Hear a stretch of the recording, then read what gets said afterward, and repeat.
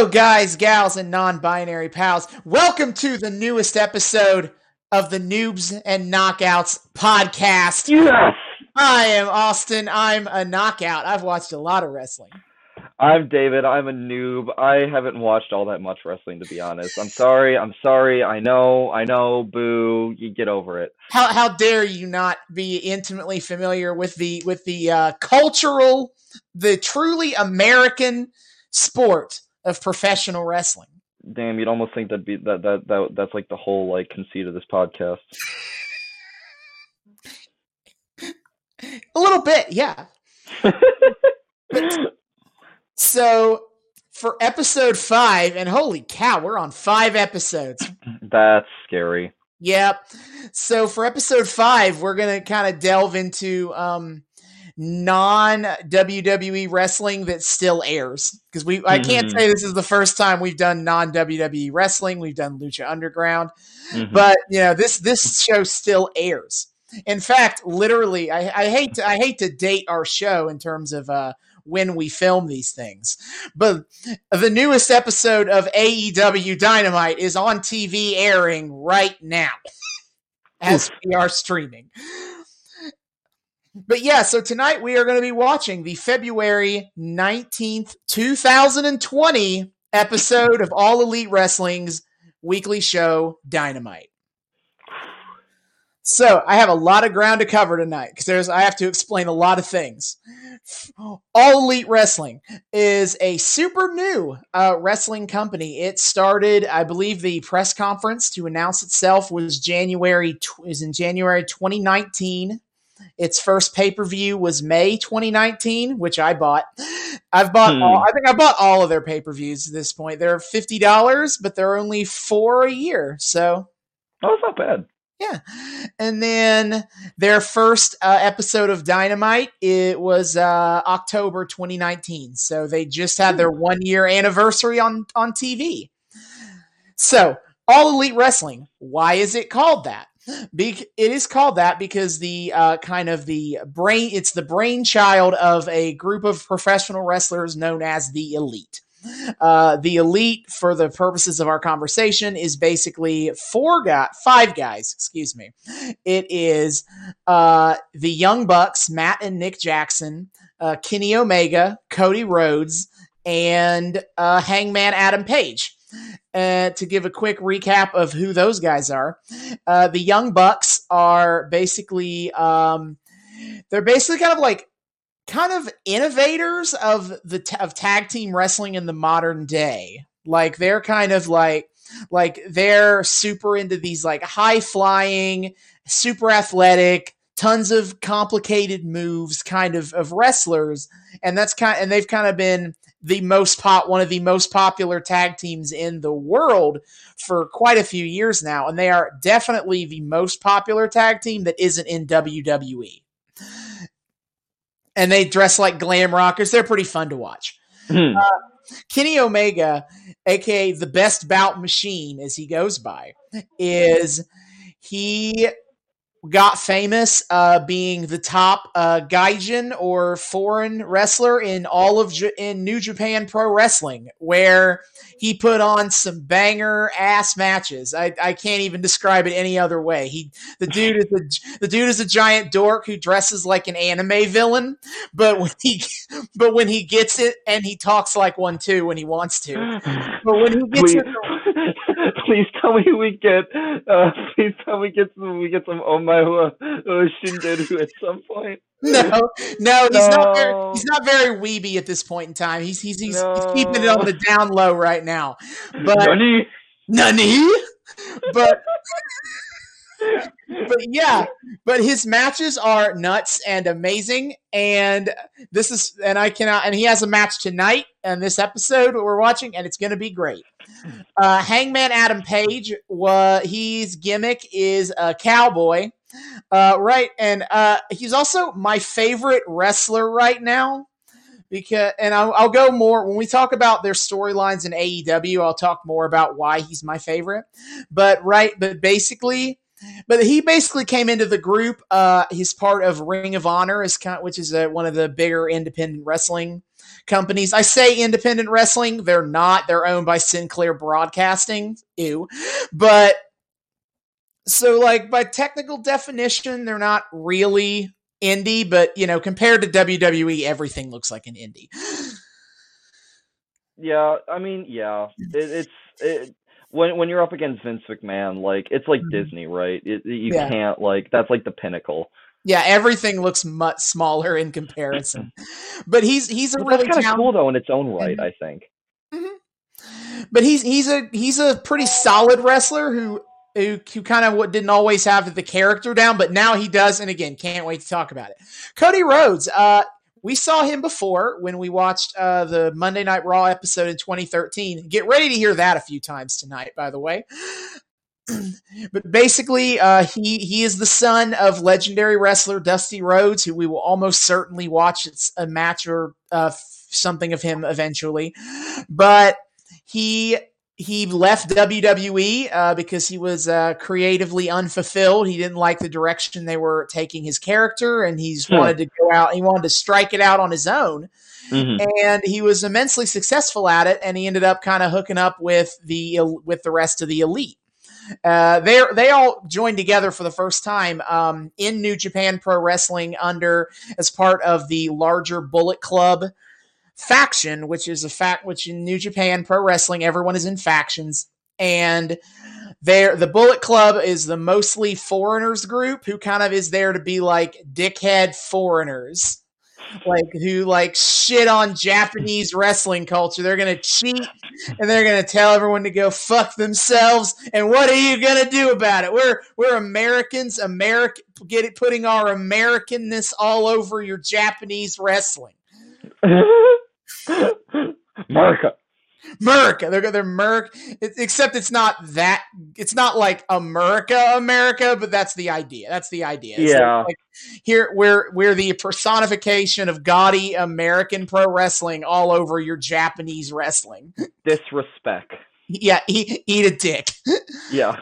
So they all of them left because of some contract. They left because of contractual kind of issues in New Japan. They weren't getting paid what they wanted to get paid, and they got an offer from Tony Khan, who is another billionaire. His father, Shad Khan, is like owner of the Jacksonville Jaguars and Fulham FC soccer club, and basically, they got a hook up on on starting a wrestling company, and the reason he hooked up with them is because in 2018, there was a thing on where Cody Rhodes wanted to make a point about being able to sell out an independent wrestling show of 10,000 people, which is a huge milestone since WWE became the only major wrestling company in town in North America. That had never happened in a non-WWE show in like 20 years. And they pulled it off on an independent wrestling show. And it was kind of awesome. And that kind of was the catalyst for Tony Khan, who is a real life big time wrestling fan, to be like, hey guys, want to do this every week?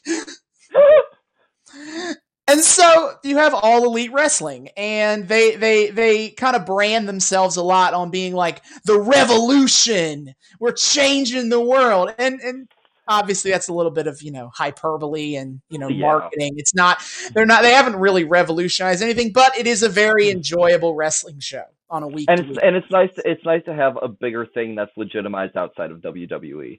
Absolutely. It's better for everybody if there's more competition and there's more, in the eyes of the fans, a legitimate competitor to WWE, which hasn't happened since 2001 when WWE bought out their biggest rival at the time. Yeah, make Vince put in some goddamn effort again.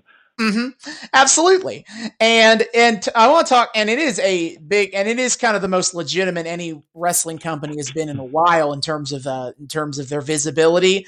TNA, Total Nonstop Action, and yes, the name is the sex joke because fuck. Because Vince Russo is the one who came up with that name, and he thought it's funny, bro. It's TNA, bro.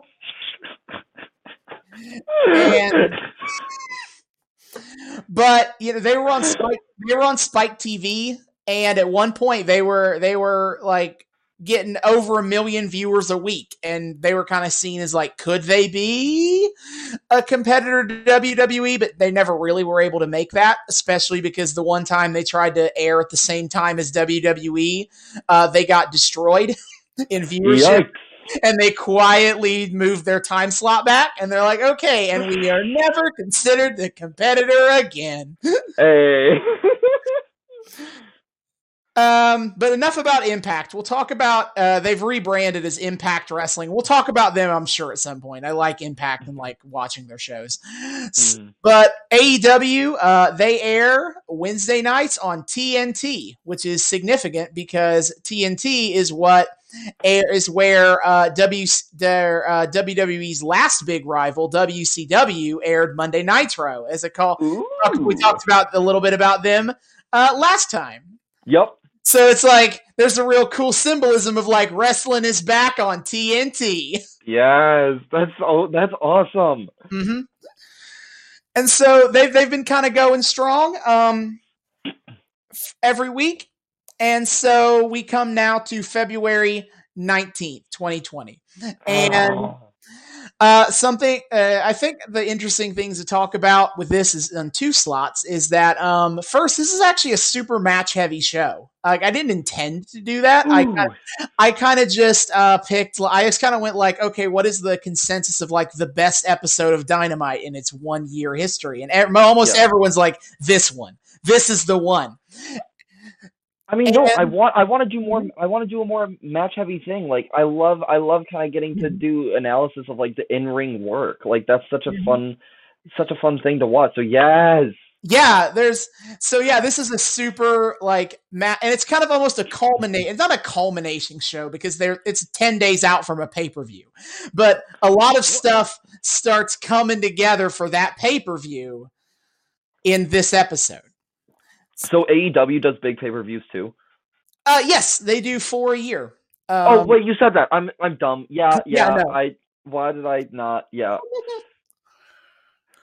So also, we're going to do a little differently. Normally, the kind of the way I've been doing these storylines is kind of like almost a stream of consciousness, kind of like, okay, this thing, and then we're going to do this thing and this thing. But it's AEW is kind of unique right now in that what they do is every single week they announce their match cards ahead of time. WWE doesn't do that. WWE will will advertise some stuff that they want you to like really pay attention to. But generally speaking, most of the show is unknown to the viewing audience before the show airs. It's WWE likes to kind of present this idea of literally, they've used this on air, is anything can happen in the WWE. Oh my God. So in that kind of way, they keep everyone in the dark. You don't necessarily know what's going to happen week. AEW takes a different approach of, we're going to announce that we're going to treat this more like an actual fight card or where going in like these are the 5 matches that are going to happen this week. Tune in if you want. Up front what you're going to It's up to you. Up to you. So I am going to follow that, going to kind of get us in that mindset of, I have the match card listed up for this episode of Dynamite, and I am going to just read off, and we're going to go from the storylines from there. Yes.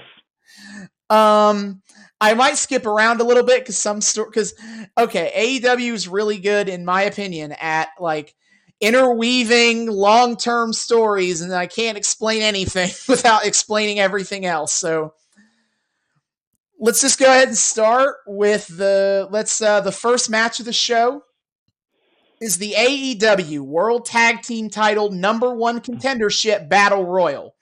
All right, which is fun because we've never talked about a Battle Royal before.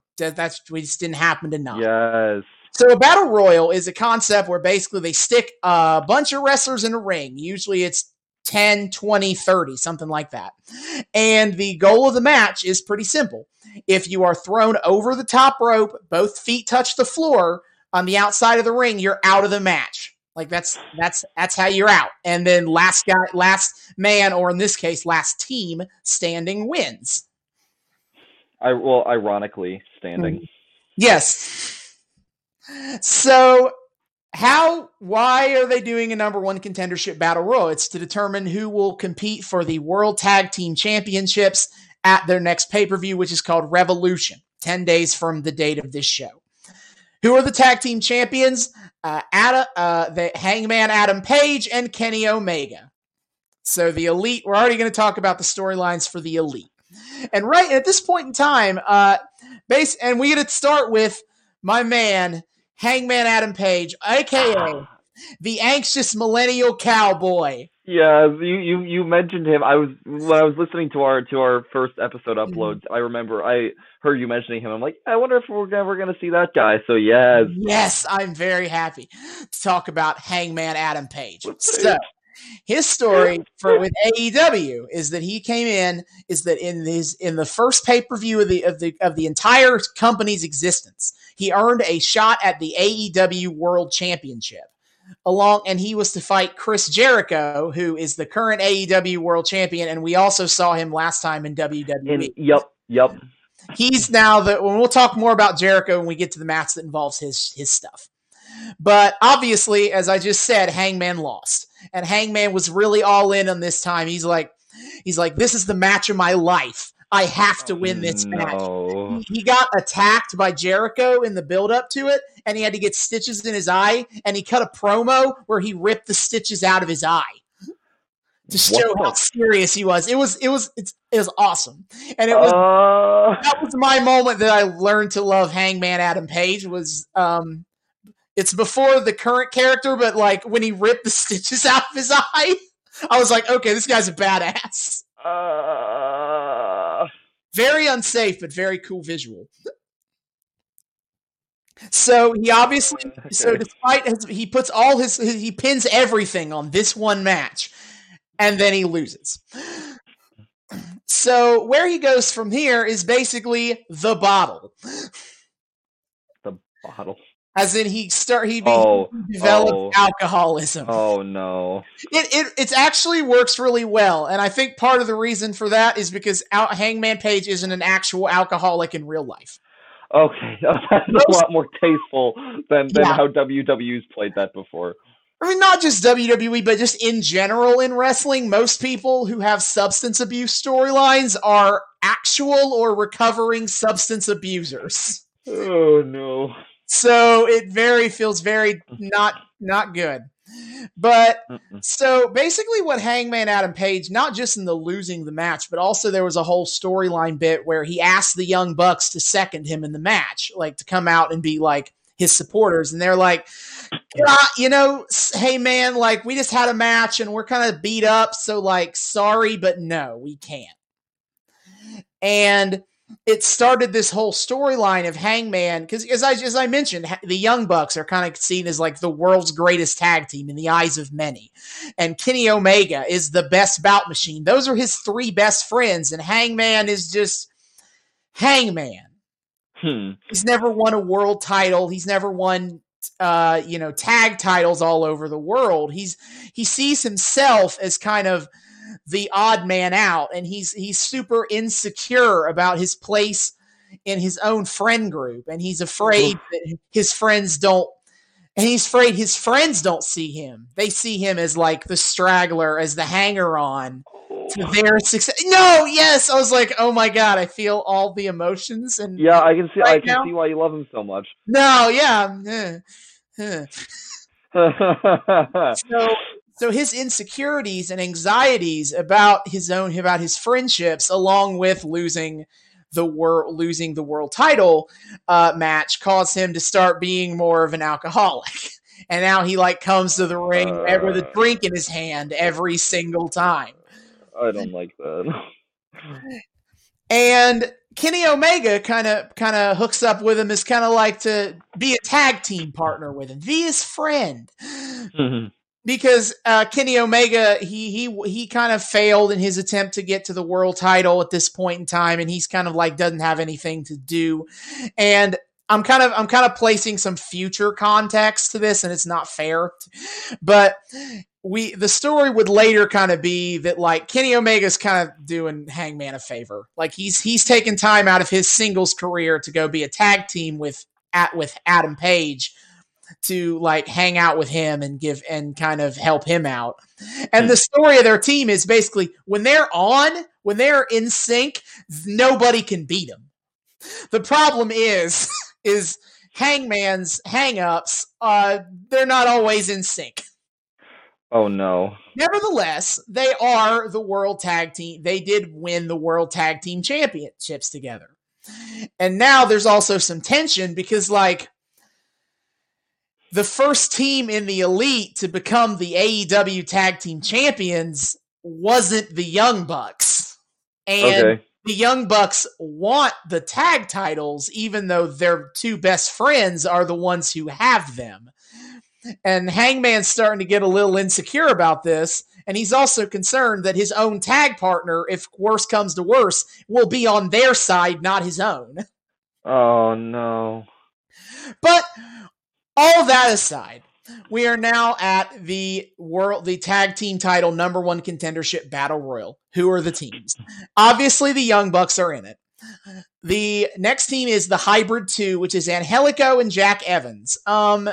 Basically, they're kind of two douchebags who dress like a Monster's energy drink can and are super athletic and kind of fun to watch, but they're not doing a whole lot at this point. Proud and Powerful, Ortiz and Santana. I'll talk more about them when we get to Jericho's thing because they're aligned with Jericho. The Best Friends, bow chicka, best friends, Chuck Taylor and Trent.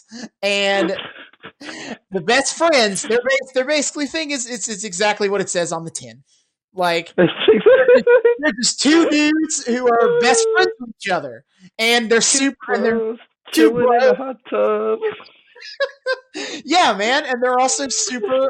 They're super comfortable in their own masculinity, and because they like hold hands on the way to the ring, and one of their big spots is like to hug in the middle of the match, in the middle of the ring. While everyone cheers, and it's great. And I hope they do. I hope they do it on this episode because I don't remember if they do or not. And and one of their other best friends is Orange Cassidy, who is another one of my favorites. Orange Cassidy is basically a wrestling savant, but he's super lazy. He just can't bring himself to care about actually trying.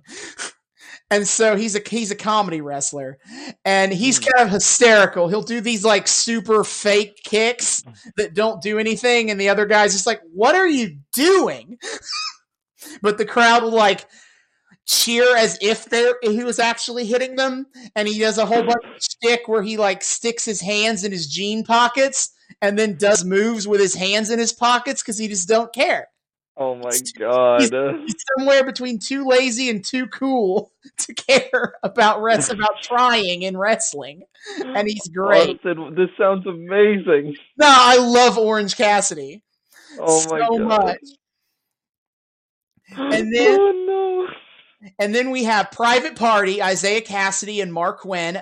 They're two dudes who like to party. Their theme is very catchy. The Butcher and the Blade. That is their names. And I will explain more about them when we get to Cody Rhodes' story, which is also later, because they're involved in that. Okay.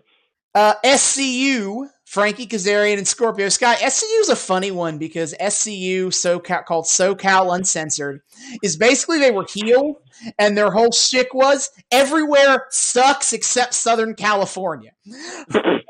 Their catchphrase is, "This is the worst town I have ever been in." And then they just rag. And then they just rag on whatever city they're currently wrestling in for how much it sucks. Oh my god. But now they're kind of like lovable baby faces, so everybody just kind of like lovingly goes along with the fact that they're trashing the local city. Wow. Everyone is like, yeah, this is the worst town they've ever been in. Oh my god. No, they're fun.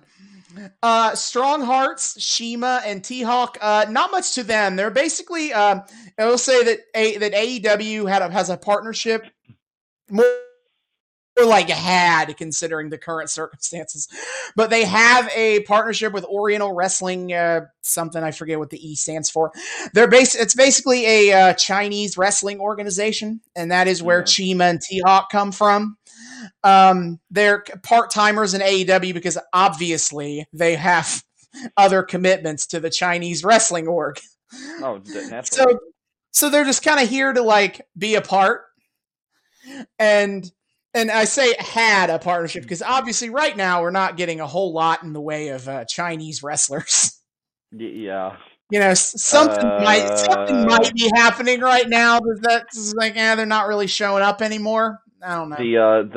You mean the Beach? Oh gosh, what are the Game Grumps called? Is it the Beach Boys or the NSYNC? Which one does? The Game Grumps has been referring to our current situation as either like the Beach Boys or the NSYNC reunion tour. I think it's NSYNC. So yeah, the NSYNC reunion tour is. No, the Backstreet Boys. The Backstreet Boys. No, the Backstreet Boys reunion tour. The Backstreet Boys reunion tour has kept just those Chinese wrestlers out. Yeah, you know how it be. Mm-hmm. I'm honestly kind of glad that we're not doing wrestling shows from like 2 months from now, because you're right. Neither AEW or WWE has stopped airing or producing wrestling content since the pandemic started. Oh no. And we could have an entire conversation about the ethics of that. But we don't have to because this episode is a month before the pandemic started. Hey, we don't have to get super heavy in this one, hopefully. Yeah, we don't have to talk about it. We don't have to have last time when we had to do a 20-minute dirge on feminism because of yikes. Yep. But anyway, back to the teams. The Jurassic Express, Jungle Boy, and Luchasaurus. Oh my god, I love them so much. The Jurassic Express. Jungle Boy is the actual real-life son of Jack Perry. And he is a mute jungle man. Or I guess a boy, but like he's mute and he's like a Tarzan. He's actually kind of fun, but it's such an out there character. Speaking of out there characters, Luchasaurus, he's a dinosaur. That's it. That's the gimmick. He's literally a dinosaur. He talks about how he's 65 million years old. I thought we left this crap at the door with Lucha Underground. Nope. Luchasaurus is actually a character in Lucha Underground later in the later seasons. No, but we'll talk about him in Lucha Underground eventually, I guess. Later, yeah. But no, he also acknowledges his own real life history. Like he talks about how he has a master's degree, which is legit. He has a master's degree. Oh. So it's kind of funny. Because he doesn't dress like a dinosaur. He looks like a regular, like 6.5 foot tall, muscular wrestler dude. But he has a dinosaur. He has like a lizard mask that he wears. So he's a dinosaur. What? No, I also love Luchasaurus. Oh, I can see why. And here we are. Finally, I've been so excited to talk about them this whole time.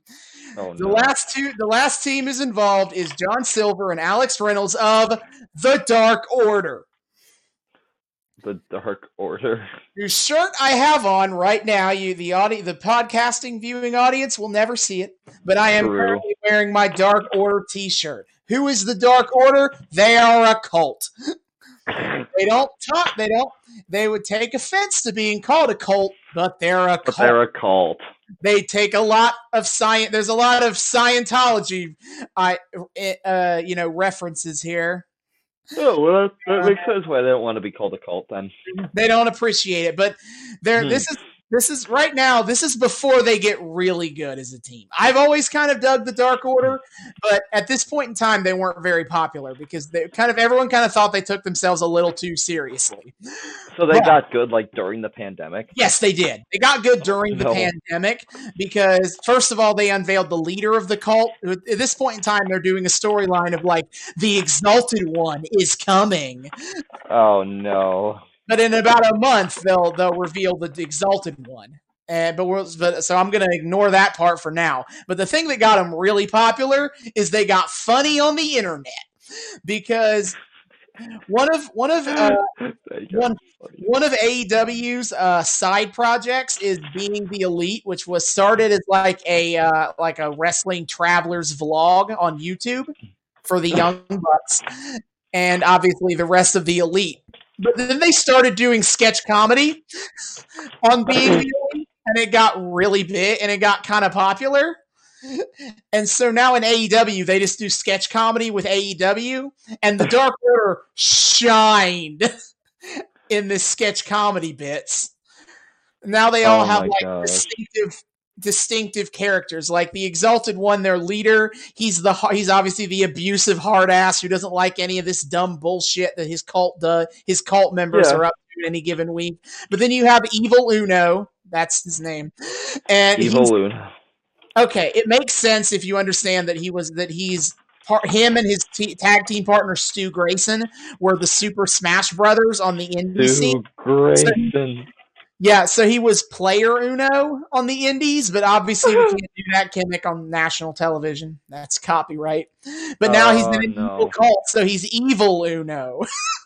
Oh my god! But he's like the ultimate like kiss ass to the leader, but also he's beleaguered middle management. Naturally. He's great. Stu Grayson is like the violent sociopath that has to be reined in of the group. Oh. John Silver and Alex Reynolds are the recruitment specialists. They go around to all the members of the roster and like try to get them to join the Dark Order. And they have a few gags of this. Is like they'll hand people the Kool-Aid to drink. That's the signifier of joining the group, is drinking the Kool-Aid. No. But it's funny. It's funny. They offer to Orange. I'm sure it is. They offer to Orange Cassidy, and he like slowly knocks the Kool-Aid off the table while they're just yelling at him like, slowly. "Don't you do it! Don't you do it!" Oh my god. But they're also like super try hard. Like there's a gimmick in AEW, Darby Allin, who's like this like skater goth dude, and so like. When they try to recruit him, they show up and they're like, "Hey, Darby, I just got back from the Good Charlotte concert." Oh my god. They're super tryhard, and also John Silver is like, I'm pretty sure they've called him a muscle pervert. A muscle pervert? Yeah, because like he like constantly hits on other wrestlers for their nice muscles, and it's like. And it's almost like, dude, focus. Sure. Stop hitting. Why not? Stop hitting on the wrestlers and start focusing. You know what? If the rallying cry against him doing that is focus, you idiot, rather than like what it was during Goldust's time, I'll take it. Like no, there's nothing. They do not try to make it an anti-gay thing at all. It's completely the joke is like. He's like aggressively hitting on these guys, and it's like, dude, you idiot! You're trying to recruit for the Dark Order. What do you do? That's kind of the Dark Order. Is they've become like this wacky goofball group of guys. But at this point in time, they're still kind of self-serious, and I liked it, but a lot of people didn't. Yeah. And right now, their storyline is also the the Exalted One approaches, but also they're trying to recruit Christopher Daniels, who's part of SCU, and there's a lot of like hint. They're trying to like hint that Christopher Daniels is in the group because they're kind of relying on some old continuity. Because when Christopher Daniels wrestled earlier in his career, he led a cult. And he was called the Fallen Angel, Christopher Daniels. And so they're kind of dropping hints that if you want to read into it, it can kind of feel like, are they hinting that Christopher Daniels is the leader of this group? And this is all like a long con? But for now, as it is, it's more of they're trying to recruit him into the group. He has cult experience. Yeah, naturally. Yeah. So that's the Battle Royal group, and that's also basically the tag team division in AEW. That covered almost all of the teams. Yeah. Okay. So, moving on to the next match is Shanna versus Chris Statlander. So I guess we're going to get to talk about the women's division. I'll be honest. One of the worst things about AEW now and then is the women's division, in that they don't really feature it a lot. Oh. They feature it significantly less than every other division, and it's obvious, and it's like, oh, why? I mean, you know why, but like, oof. It's a bit oofy, yeah. But anyway, right now the story of the division is they have a new champion. The last week's show on February 12th, Nyla Rose beat Riho. Nyla Rose is the native beast. She's known because she is Native American. And she is a giant hoss who can throw around all the other women like ragdolls. Naturally. Yeah, she just won the AEW Women's Championship off of Riho, who's kind of just one of the Japanese wrestlers that a lot the higher ups were a big fan of, and they're kind of AEW tried to kind of make up for the fact they didn't start out with a lot of women who had televised wrestling experience and were kind of like experienced veterans. They kind of tried to replace that with featuring Japanese imports. And Riho was one of them. And she was the inaugural champion. But now Nyla Rose is the champion, and it's like, okay, now we got to figure out, like, where does the rest of the division stand? And that's where this match comes in. Is Shanna, who is Portugal's finest athlete. Yep, that's it. That's the whole thing. Yeah, okay, that's fair. And then Chris Statlander, who is an alien. Oh my god. Well, okay. You could read into it that it's a whole, she thinks she's an alien, and everyone just kind of is like, ha, ha, ha, ha, ha. Right? Women, am I right? Hey, man, hey. But Chris Statlander is fun. She either thinks she's an alien or is an alien, depending on how you want to look at it. Fine. And they're having a match. All right, Jon Moxley versus Jeff Cobb. This is going to cover the current AEW World Title scene. Right now, Chris Jericho is the world champion. His character is, remember how he was like a midlife rock star in WWE? I do remember that. What if he's even more of a midlife rock star in WWE? But now they're kind of emphasizing the fact that, like, dude, you're 50 years old. Oh, Jericho, no, Jericho. And he's surrounded himself with the Inner Circle, which is aka a bunch of other wrestlers to do his dirty work and kind of be there to be his sycophants. Santana and Ortiz, as I mentioned earlier, are two of those wrestlers. They're the tag team of the group. You have Sammy Guevara, who's like the young, athletic guy of the group, and also the one to get his ass kicked so Chris Jericho doesn't have to. He's that mook in the group. I get my ass kicked so you don't have to.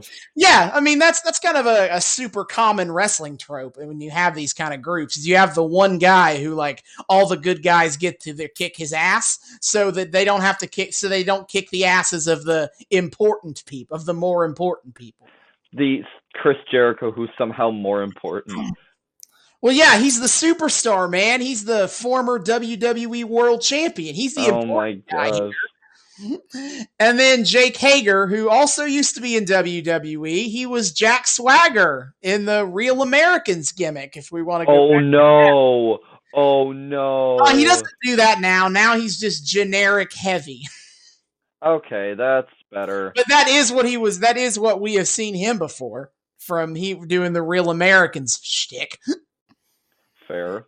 And he's fighting Jon Moxley, who was Dean Ambrose in The Shield.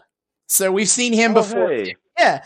And so he's kind of like a man of the people ass kicker kind of character. And they've had a bit of a wild feud where Chris Jericho offered to bring Jon Moxley into the Inner Circle so that Moxley wouldn't go after Jericho in the world title. And he goes to all the trouble to, like, recruit him, and he's like, "Here, you this car." And it's like, I don't remember what the model of the car is, but to put it in, this is a billionaire's car. It's Tony Khan's car that they used for this gag. If you want an idea, like this is a rich guy car. And, Okay. and Moxley, like, he rejects the group, but not before he takes the keys and steals the car. Of course, naturally. It's I great. mean, you gotta. Yeah. So now Jericho is like, you have made an enemy for life. You just made an enemy for life. I mean, he did, because now they do a very old school, because then they do a very old school wrestling trope where Jericho puts Moxley's eye out. He takes a spike off of his leather jacket and stabs Moxley in the eye. Jesus. And for the most of the rest of the feud, he wears an eye patch. Of course he does. To sell the idea that he'd lost his sight. And Moxley gets revenge by taking out Santana's eye in a match. He uses his car keys to key his eye out. Oh my God. So now Santana's without an eye. And so now we're at the point of where Jericho's master plan is to hire a mercenary, Jeff Cobb, who is a pro wrestler who is not with AEW, still isn't. I don't believe he ended up signing. But he was kind of just come in as this one-off appearance just to beat up Moxley. The idea being he has a world title match with Jon Moxley in 10 days. I'm going to have Cobb beat the crap out of him so he's not healthy enough to be able to beat me when the time comes. And Cobb is kind of an athletic freak in that he's this like, he's like a massive dude and he can throw around everybody. He has legit amateur wrestling background and he is a strong boy. It's not going to seem as good because Moxley is smaller than Cobb, but Cobb can throw around dudes bigger than him. And he's kind of impressive to watch when he's throwing around big guys. Yeah. So that's kind of this match is Jericho paying off Cobb to beat up Moxley so that Moxley's too injured to beat Jericho later. It's the circle of shit. And then, the AEW World Tag Team title match. Not only are we going to find out who the number one contenders are tonight, we're also going to figure out who's going to be the champion going into the pay-per-view. Obviously, we have Hangman and Kenny Omega are the tag team champions, and their opponents, the Lucha Bros, aka Pentagon Jr. and Rey Fenix. Okay. All right. So to set up remember how I said that when we were talking about Lucha Underground, how like Prince Puma is super impressive, but he's not the most physically athletic freak of nature on this show. Yeah. Well, now you're going to meet the one who is. That would be Rey Fenix. Oh, yes. I have been watching wrestling for years, and I have never seen somebody make the most insane athletic feats look so natural and so easy like Rey Fenix. Oh, that's cool. He's nuts. Pentagon Jr. is then also my favorite wrestler in all of Lucha Underground. And I can't really explain why because I want to save that for Lucha Underground. I can appreciate that. But I will say that he looks like a pissed off ninja skeleton man, and he will kick the shit out of you. And that's kind of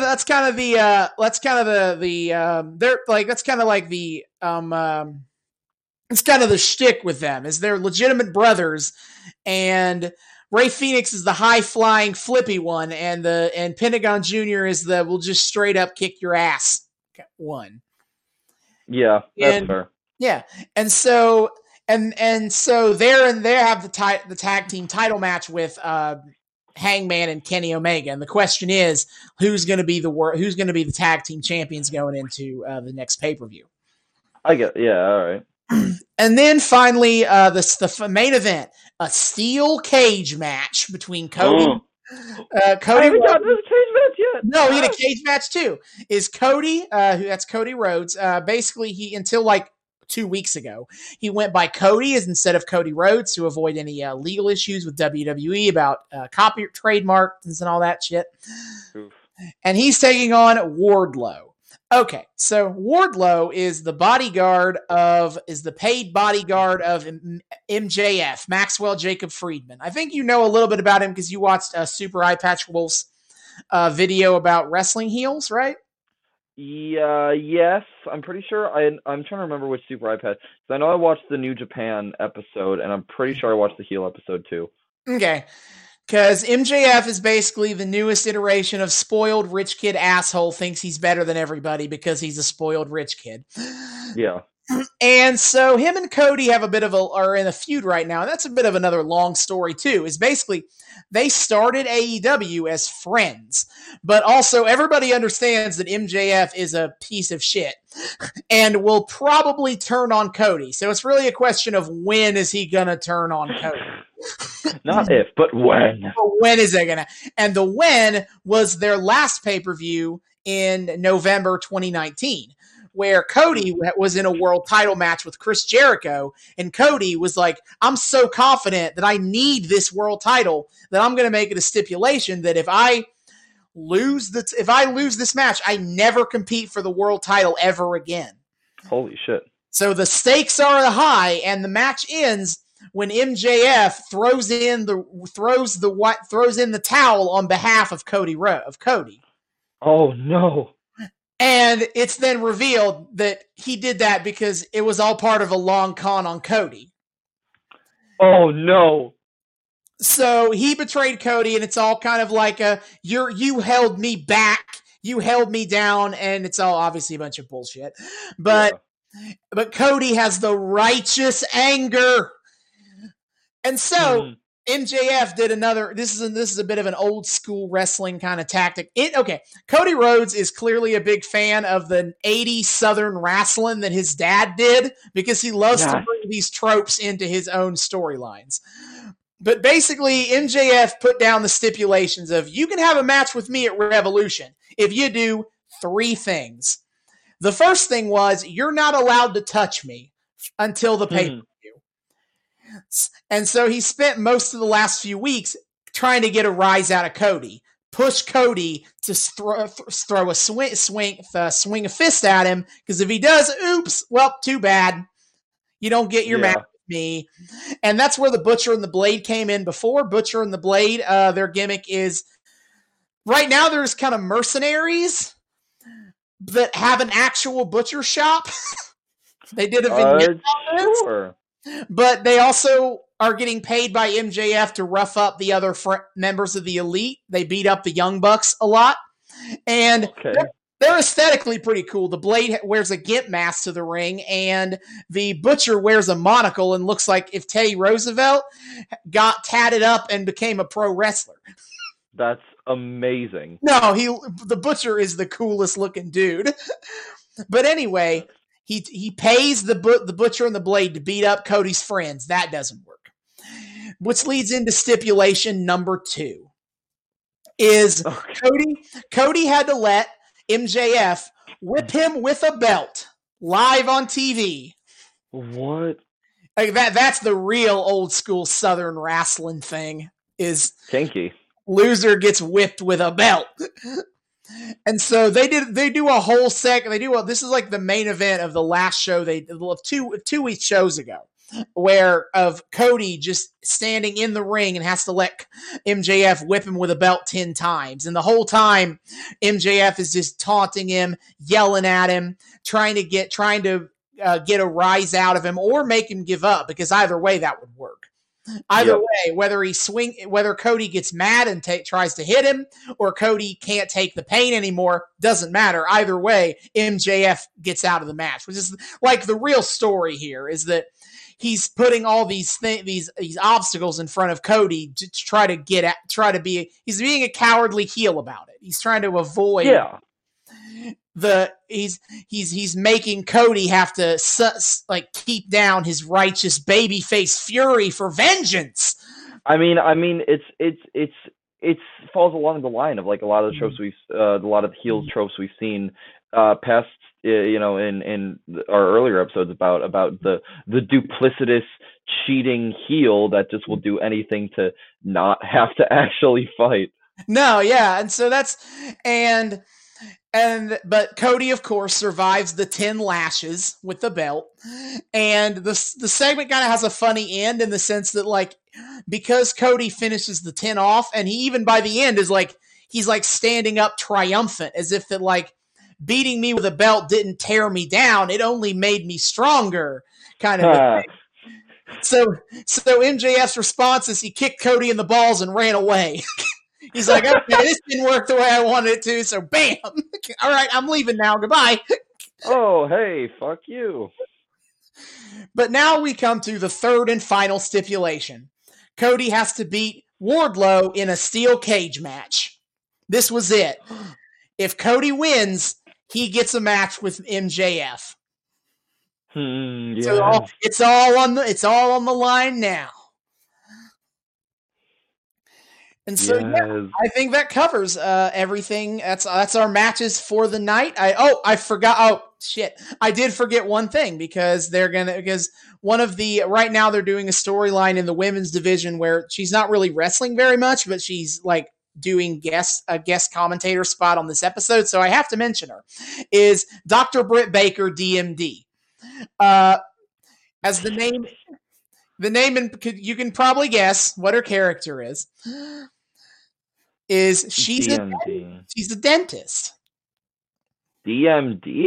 Yeah, that's the official that's like the whatever the official certification is DMD. I thought that was DDS.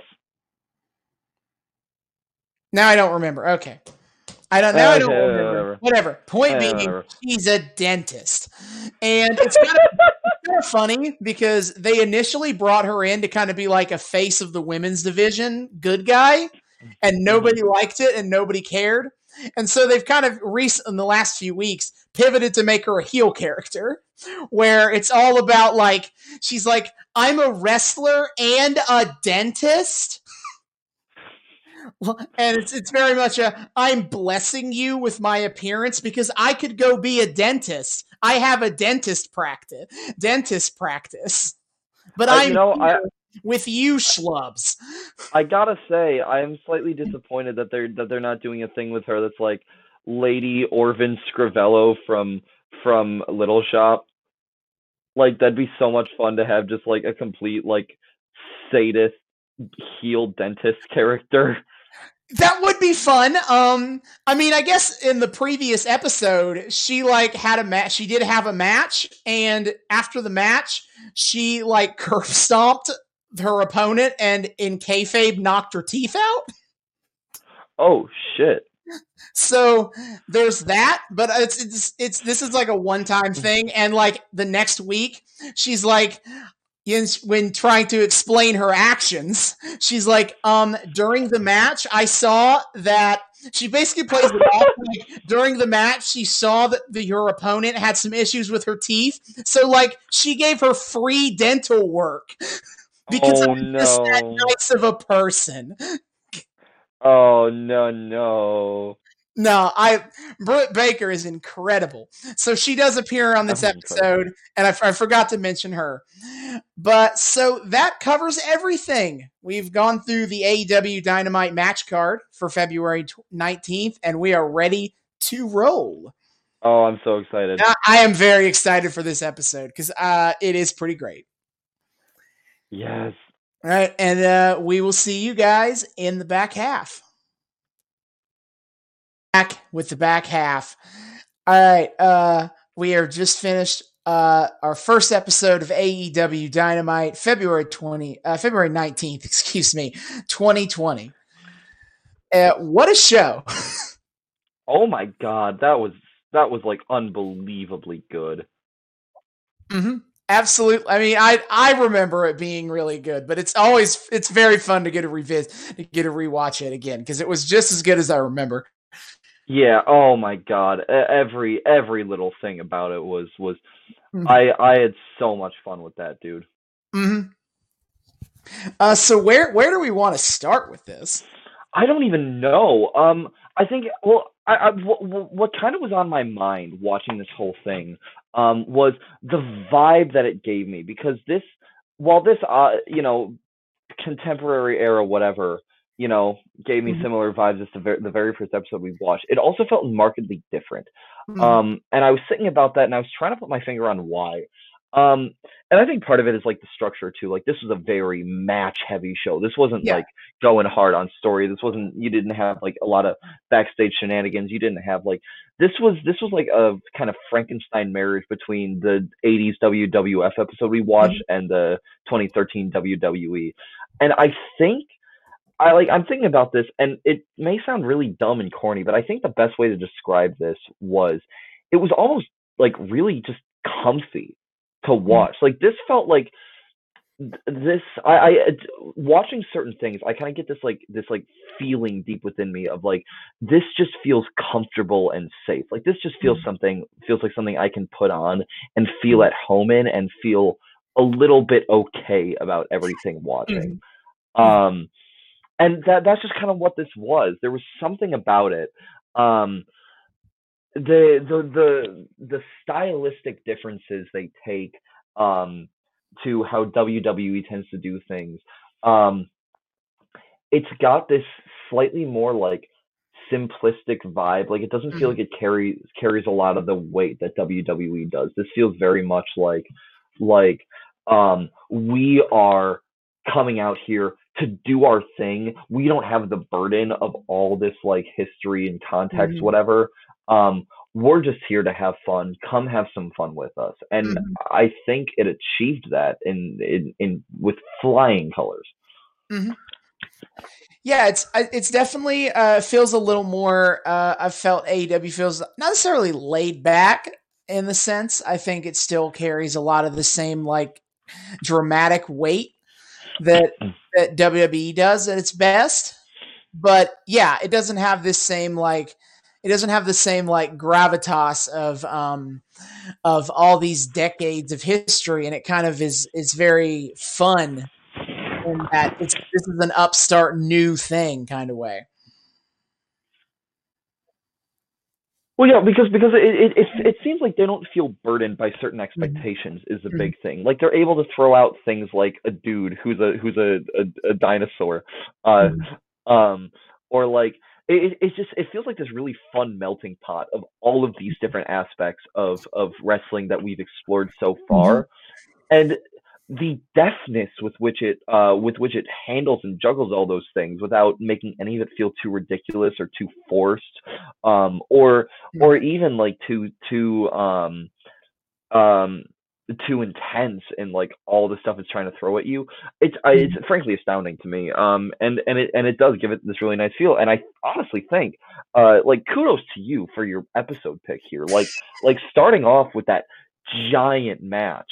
Mhm. It was like this parade of all the highlight personalities just kind of all mingling together, and it didn't feel too crazy, it didn't feel too chaotic, it didn't feel too stressful. It all just kind of like happened, and Mhm. it felt more than anything we watched so far like I was watching like just a regular sporting event and laying Mhm. back and having a good time. Mhm. Yeah, I mean, I can't take too much credit for this. I went to the interwebs for this to kind of figure it out. But I mean, even without, even if I didn't look up help for it, and I just kind of had to pick one for myself, I probably still would have probably picked the episode where Cody jumps off the steel cage. Just skip to the end for Oh a little my bit. god. But because like that was the episode. That's kind of like the episode during one of AEW's best periods of Hmm. their entire existence at this point. Which is weird to say because it's been a short existence thus far, Yes, but I only a know what you year. mean. I know what you mean though. Yeah, but yeah, that opening match was kind of the best kind of battle royal for me. Uh-huh. In that, like, okay, I'm gonna I don't know if when or if we'll cover other battle royals, but kind of a big problem I have with battle royals in general is that they can all kind of blend together a little bit in your head. In that, and it's not always the most exciting to watch because by nature of the match, because there's a lot of people there, and the goal of the match is pretty simple: just throw the guy out. It can kind of devolve into a lot of like punch, punch, kick, let's try to push you over the rope until it's time for us to do a thing, that a big important moment in the match. But I think this match did a really good job of staying like engaging, even though that, and kind of fun to watch. And all the story beats in between were throughout the match were fun, I think. Oh yeah, I mean, Mhm. It did a really good job at like at kind of zooming in as the match progressed. Like when it started off, obviously, it's the big battle royal, everybody's in, so they're just kind of like pulling out and letting it all happen. But as it went forward, we got to see more specific snapshots of what was going on. We got to see Luchasaurus getting toppled over the rope. We got to see things with the Young Bucks just going hard toward the end. We got to see some highlight. Dark Legion was in there, right? The Dark Order, yes, their secondary team of John Silver and Alex Reynolds got to wrestle that match, while Stu Grayson and Evil Uno hung out on the outside and just kind of like distracted people. Oh yeah. Oh, and then we had what's his face showing up?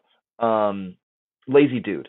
Orange Cassidy. Yes, it was Orange Cassidy, because he was Orange Cassidy. Best friends, and like sort of try to catch his friends, but also do it in the laziest way possible. Dude, that was so iconic, though. Mm-hmm. Like it was just like, it was fun. It felt purely fun. And who were the two kind of final guys standing against Young Bucks? That was Santana and Ortiz of the Inner Circle. Okay, yeah, the inner circle guys. I kept like referring to them as like LMFAO in my head. I see the comparison. I see that visually. I mean, especially Ortiz with his like big hair. That's not even like a fair comparison to make, because it's not like ginger. It's not like a ginger afro like Red Foo had. But that's how I was referring to them.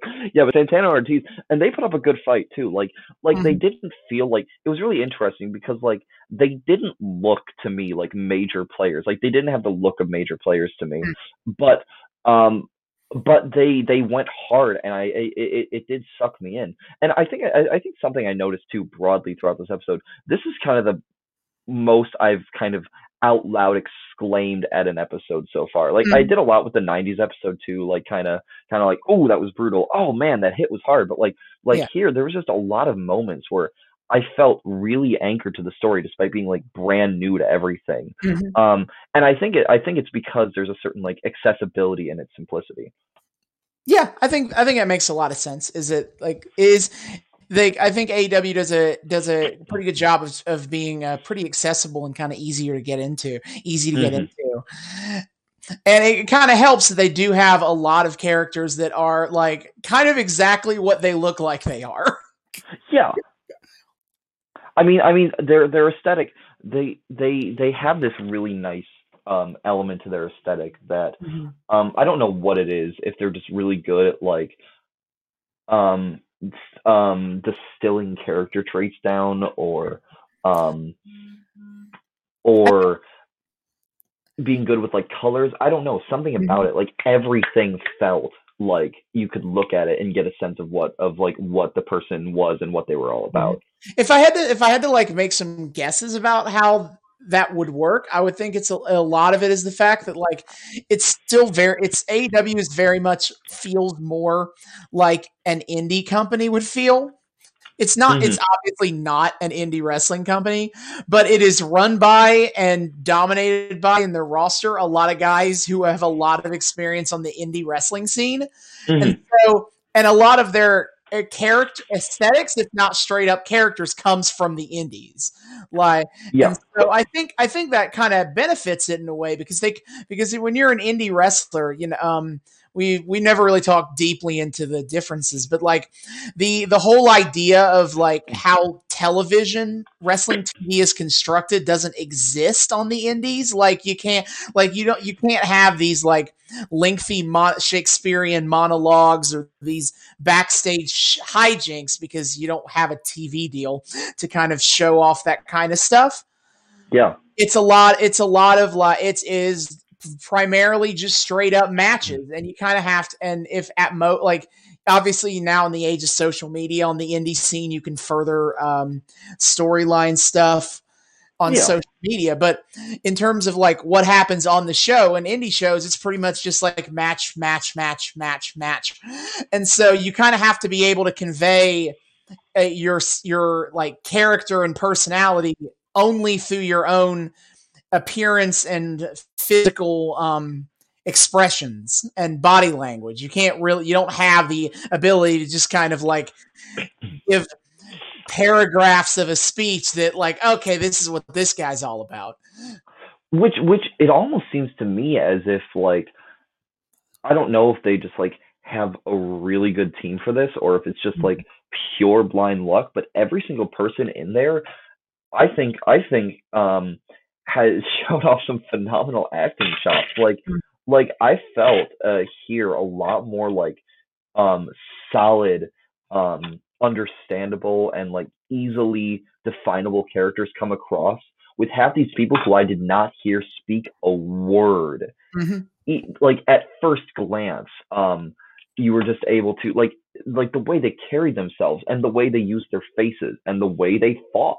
I think AEW's done a fantastic job of casting very physically gifted fighters, not just as wrestlers, but as performers who seem to have a sense about themselves about how to convey ideas with just their body, and it's a talent to be sure, and I think an underappreciated one. So one that I definitely want to give a lot of kudos to as we kind of talk about this. And it's definitely they have an incredibly talented roster of guys. Oh my god! It is like they have got a lot of guys who are very, very good at their job. I mean, we saw up-teen examples of that in this episode, and in all different ways too. Like that's the other cool thing. None of this felt like stuff that like again didn't blend together. You have it displayed in beautiful ways. Like I keep like name dropping Luchasaurus just because he's so easy to like stick in your mind. But, like, yeah, he is. He's 6'6" or something like that. He is jacked with giant tattoos all over him, but then also he wears this a dinosaur mask. Yeah. And he also like does karate kicks really well. Yeah, he does. But he uses his stature very well, and so he has great physicality about him where he stalks about, which is different than the Young Bucks who just go ham on everything, which is different than like Santana and Ortiz who are almost kind of like they almost felt like slightly reminiscent of an evolved form of like the Hart Foundation to me, where like they gave off kind of like evil henchman vibes, but like it was more kind of a role of this in the Inner Circle. Is to be a evil henchman to Jericho. But it didn't feel cartoony though. That was the nice thing. It felt like they were side characters, but it felt like they were side characters who could kick your ass if you met them in a dark alley. Like they were legitimately intimidating, and I legitimately was like felt like they were a threat to the Young Bucks. Now I wasn't sure who was going to emerge victorious there. Yeah. I thought for sure the Young Bucks were kind of doomed. Or you have and that was kind of the largest story of the match is early in the match, Nick Jackson of the Young Bucks gets eliminated, and that means they're still in it. Both guys have to go out, but suddenly Matt Jackson is alone in the ring, and by the end he's alone with 2 or 3 other heel wrestlers. Yeah, he's got to fight them all off by himself. Oh yeah, exactly.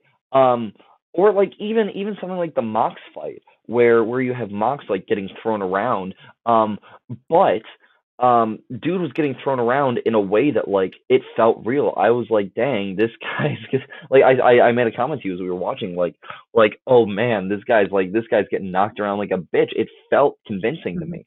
Or obviously you have that final match between Cody and Wardlow. Yeah. Where I mean you just have Wardlow the Beast and Cody like Cody pulling off these insane aerials, or you have the Lucha Brothers and fucking Kenny, yeah. Paige and Kenny, um, where they were all just beautiful showmanship in some way or other. I mean, I have to commend AEW for just how strong they are, like this early on in their lives. Mm-hmm. I definitely agree. They've kind of like hit the ground running in terms of like they immediately really put things together really well. Like it's like this is a wrestling company that has existed for, at this point of the show, they've existed for 9 months, but they've only been on national television for about 4 months. Dang. I mean, and it's impressive. Like they've adjusted as well as they have, as quickly as they have. Mm-hmm. And the other thing too was like I felt drawn into these characters in a really unique way, like more than anything else we've watched so far. Like they felt real to me. And I've been kind of trying to think about like it felt very aesthetically similar to the 2013 WWE episode we watched. But I was trying to think like, what's the dividing factor? What's like the thing that for some reason I'm latching on ever so slightly more to these guys than I was with WWE. And I feel like it is that kind of like grittiness of the indie vibes.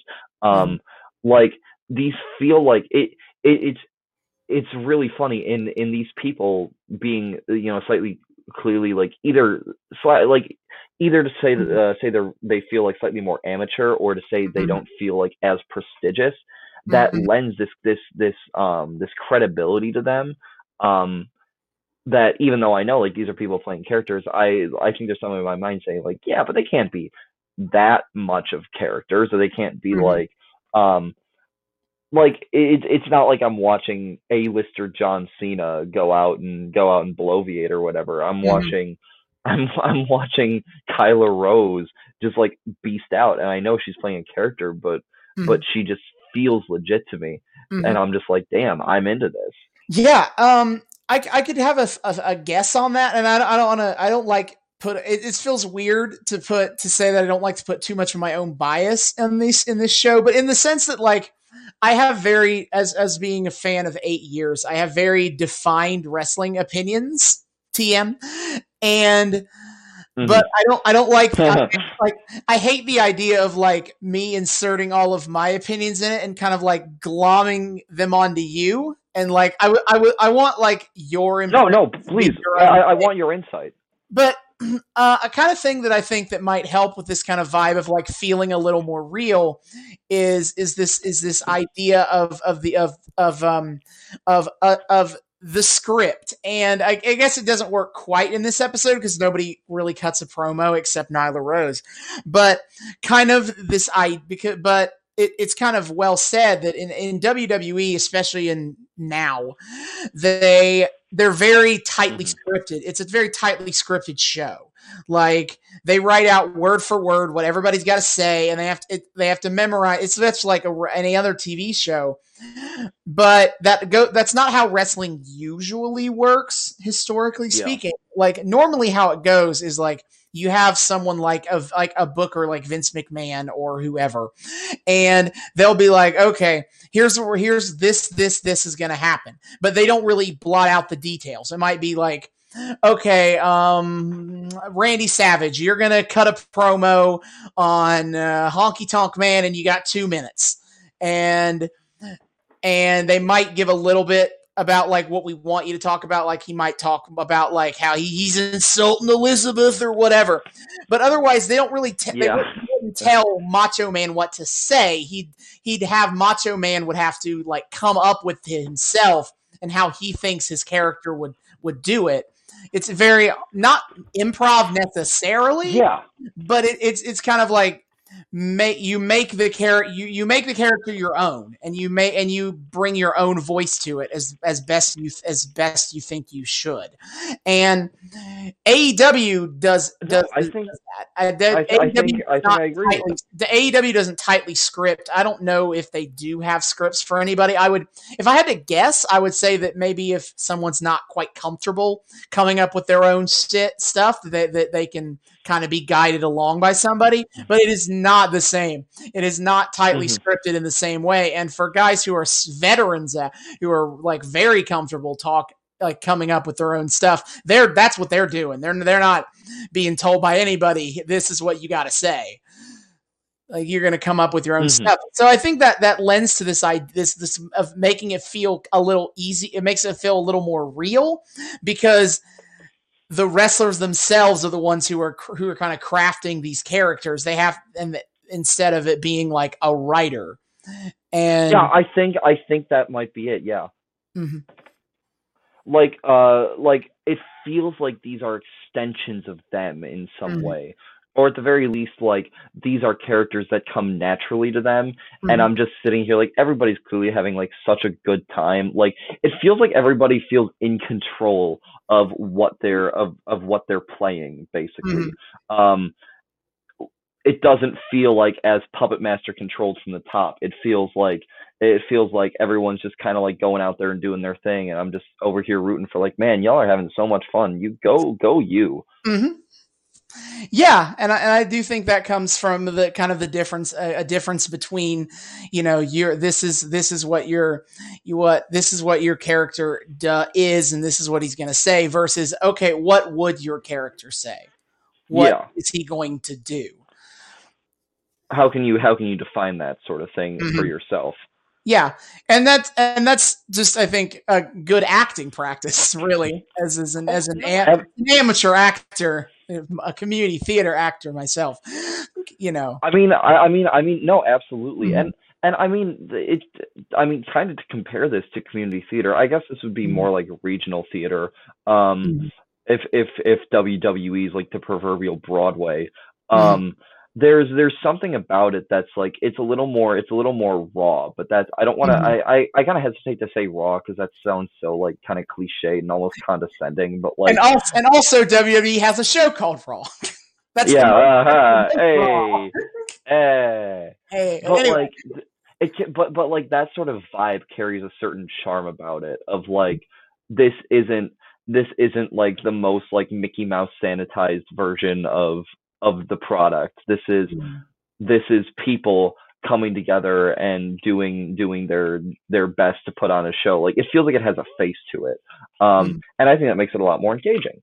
So as I'm sitting there watching that battle royale, I'm already like kind of noticing myself like really drawn in, and yeah, like thinking for one of the first times really about, like, damn, what is this outcome going to be? I actively would like to know. Yes. And it stayed that way, and it stayed that way the whole time. I mean, like, I was giving you a good laugh yesterday, as I was just like, I want Kyla Rose to step on me. And like, for as much as I was playing that up, and like, because it was funny, and I like saying shit like that, like, there is an element of that that's legit, because I'm just like, man, this is a legit kind of like intimidating person, and she feels real, and that's really hot. And I'm like, dang, I'm rooting for this heel. Like, I don't give a shit that she's a heel. She's a good, like, this is the first heel I've looked at where I'm like, I don't give a shit that you're a heel. You're a good guy in my heart. Yes. This is a common feeling. This is a common dilemma in the wrestling fandom, but not of like cheering the bad guys. And that's a whole discourse unto its own about that. And I don't really know if we need to get into any of it, because I don't know if any of it's super relevant to talk about in this episode. I mean, I guess I could say is that I guess the most relevant thing is, I think a lot of motivation for people to like cheer the heels. I know for some people they want to to paint as kind of like intentionally contrarian, especially in a Yeah. WWE environment where in many times where WWE almost kind of likes to paint itself like against as an antagonist to their own fandom. But yeah. But I really do think that a lot of it is the fact that heel work is that heels can be extremely engaging characters themselves, and more so than people following what is the wanting to follow the good guy because he or she is morally upstanding, which is the goal, I guess, is that people are sometimes more drawn to just who's the more compelling character. And that sometimes is the heel. Yeah, no. But this felt different for me than like rooting for bad guys has for me in the past. Like you know me, I love my villains. I love playing villains. I love cheering on the villain. I love standing the villain, whatever. But like this was kind of the rare, like I said, the rare instance of I was just into her from the get-go before I fully conceptualized that she was a heel. Mm-hmm. And those few, like, that was like a minute before, like, that was like a minute into her promo, just like a minute's worth of kind of content there, and that was enough to kind of win me over. And then when I realized she was supposed to be heel, I'm like, well, fuck that, I'm not rooting against you. You seem awesome. Like, like there was no, like, this wasn't even me like trying to be contrarian or trying to be like root for the bad guys because it's fun to be evil. This is just like, no, you're cool. I'm on your side, dude. Like that is a thing that like not even like the greatest like villains can accomplish for me a lot of the time. So like that's almost an impressive feat in and of itself. And again, I think speaks really well to the vibe that they're able to establish that can really engage their VIP with just how well they're able to present these characters as archetypes and as just kind of engaging personalities from the first. Which I think that's a good way to talk into is kind of like we've kind of talked through most of the first match of the Battle Royal. The second match and the interview and the promo afterwards is kind of like an intro through a lot of the major players in the women's division at this point in time. Yeah, and they're all very different people. And they're all, and most of them are pretty engaged. I think are engaging characters, which is a first for us on this show. We have just happened to not really watch an era of time where women's wrestling is good. Yeah, not yet anyway. There's not a North America. There's not a lot of times where you can say. I mean, what the golden age was 2014 to what? Like 18? Now. Oh, okay. Well, I guess now it's still, but like the peak is 2014 to now in WWE is the best time for women's wrestling. So, and there are other eras where there are like pockets of like good, but this is really the best era for consistently good across the whole division kind of thing. Yeah. And in AEW, so in AEW tonight we had Nyla Rose, who is the champion and is just kind of like she's the physically biggest and strongest in the division and is happy to bully everyone else around because of that. Yes. Mom. Anyway. This is great content. We have Riho, who we got a little bit of her in the back out in the video package explaining how Nyla Rose won the title. The former champion Riho, who is just kind of like the plucky, not really an underdog. She's a 13-year veteran. It's not really an underdog at that point. Mm-hmm. But she's kind of like the just morally good person. Yeah.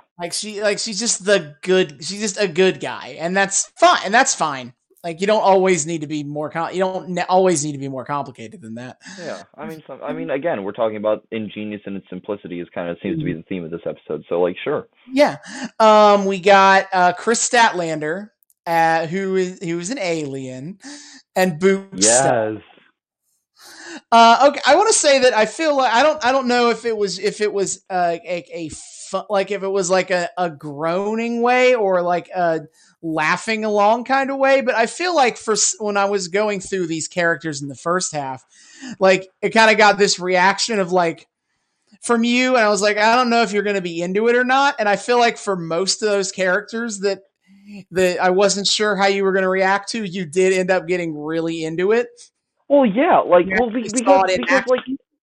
because the way you describe some of these, I'm like, this sounds like it belongs on Lucha Underground, where I'd be super into it, but like here, really, this is supposed to be like my chill, like indie vibe thing, where we're not going super weird on the characters, and like we're not trying to force any like really dumb shit that like WWE would pull of like this is a supernatural being and you just have to live with that, motherfucker. But again, I think they captured something about the about not focusing so much on the fact that they were like these ridiculous outlandish characters, but instead using those as like framing devices to build an accessible archetype, where you were able to totally get on board with it, just by virtue of how they presented themselves, without them having to force all this weird kind of like backstory shit into it. I think that's kind of why I was groaning, and that's why it was able to win me over, because it didn't do the thing that I would expect them to do with characters like that. Because I felt like Chris Statlander as the alien is kind of like the peak example of that. Because I felt like by the end you were really into Statlander. Oh my god, I love Statlander. Statlander's great, dude. She is fantastic. I'm so happy she won. And like she just kind of makes it work, even if the gimmick is silly. Like it's implied that she just thinks she's an alien. It's implied that she's not an alien, of course, that she just thinks she is. But you just totally buy into this that she's like kind of airheaded in that way that you are when you believe you're an alien who crash landed on Earth. But she's like able to be like a really like sympathetic good guy character anyway. Well, yeah, and there's a certain charm about her, just kind of playing up this almost like edgelordy, I don't talk because I'm an alien. I'm just here to do fight.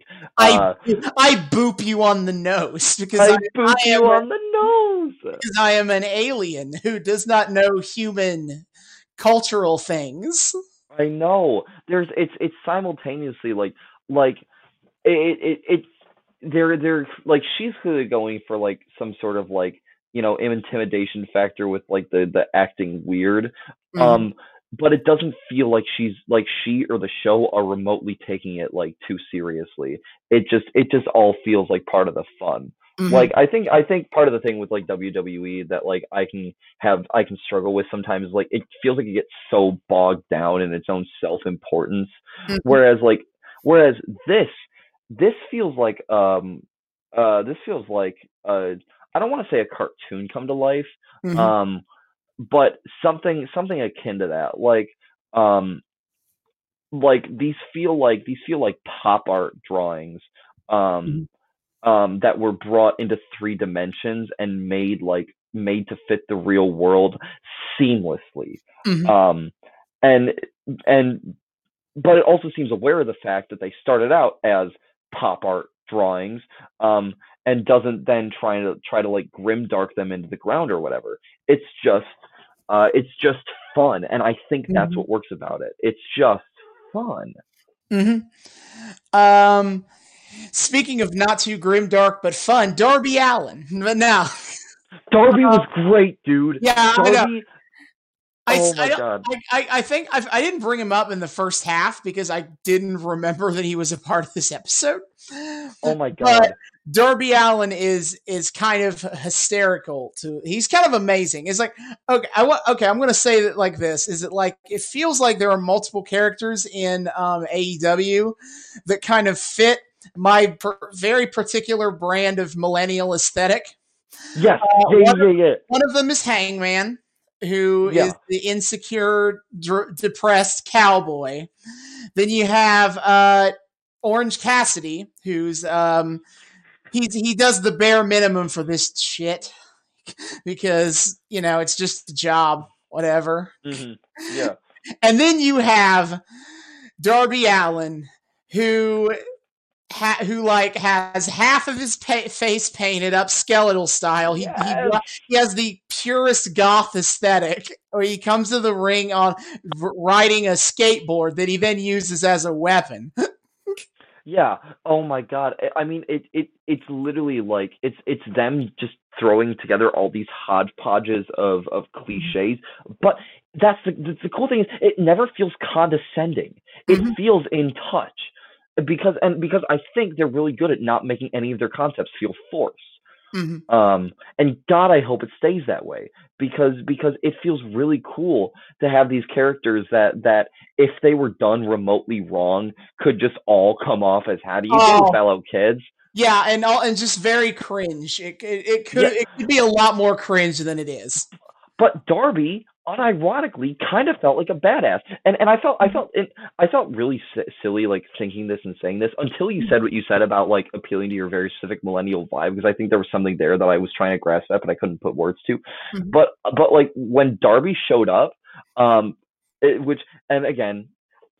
For the woke listener out there, this is a very silly thing to say as a skinny, straight, like cis white dude, who can see himself in so many like different properties. But WWE, the world of professional wrestling, is a world of very jacked dudes, and I am not a very jacked dude, and I am not very much like the manly man's man or anything like that. But then Darby showed up, and it's like, fuck, that's my aesthetic. Like, he's this lanky dude in some black suit ass get up, half of his face painted like Jack goddamn Skellington.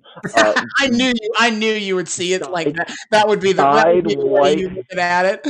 Oh, you know me so well. This is why you're my buddy. This would be like, oh, it's Jack Skellington. Like, of course. I mean, fuck off. But no, it's.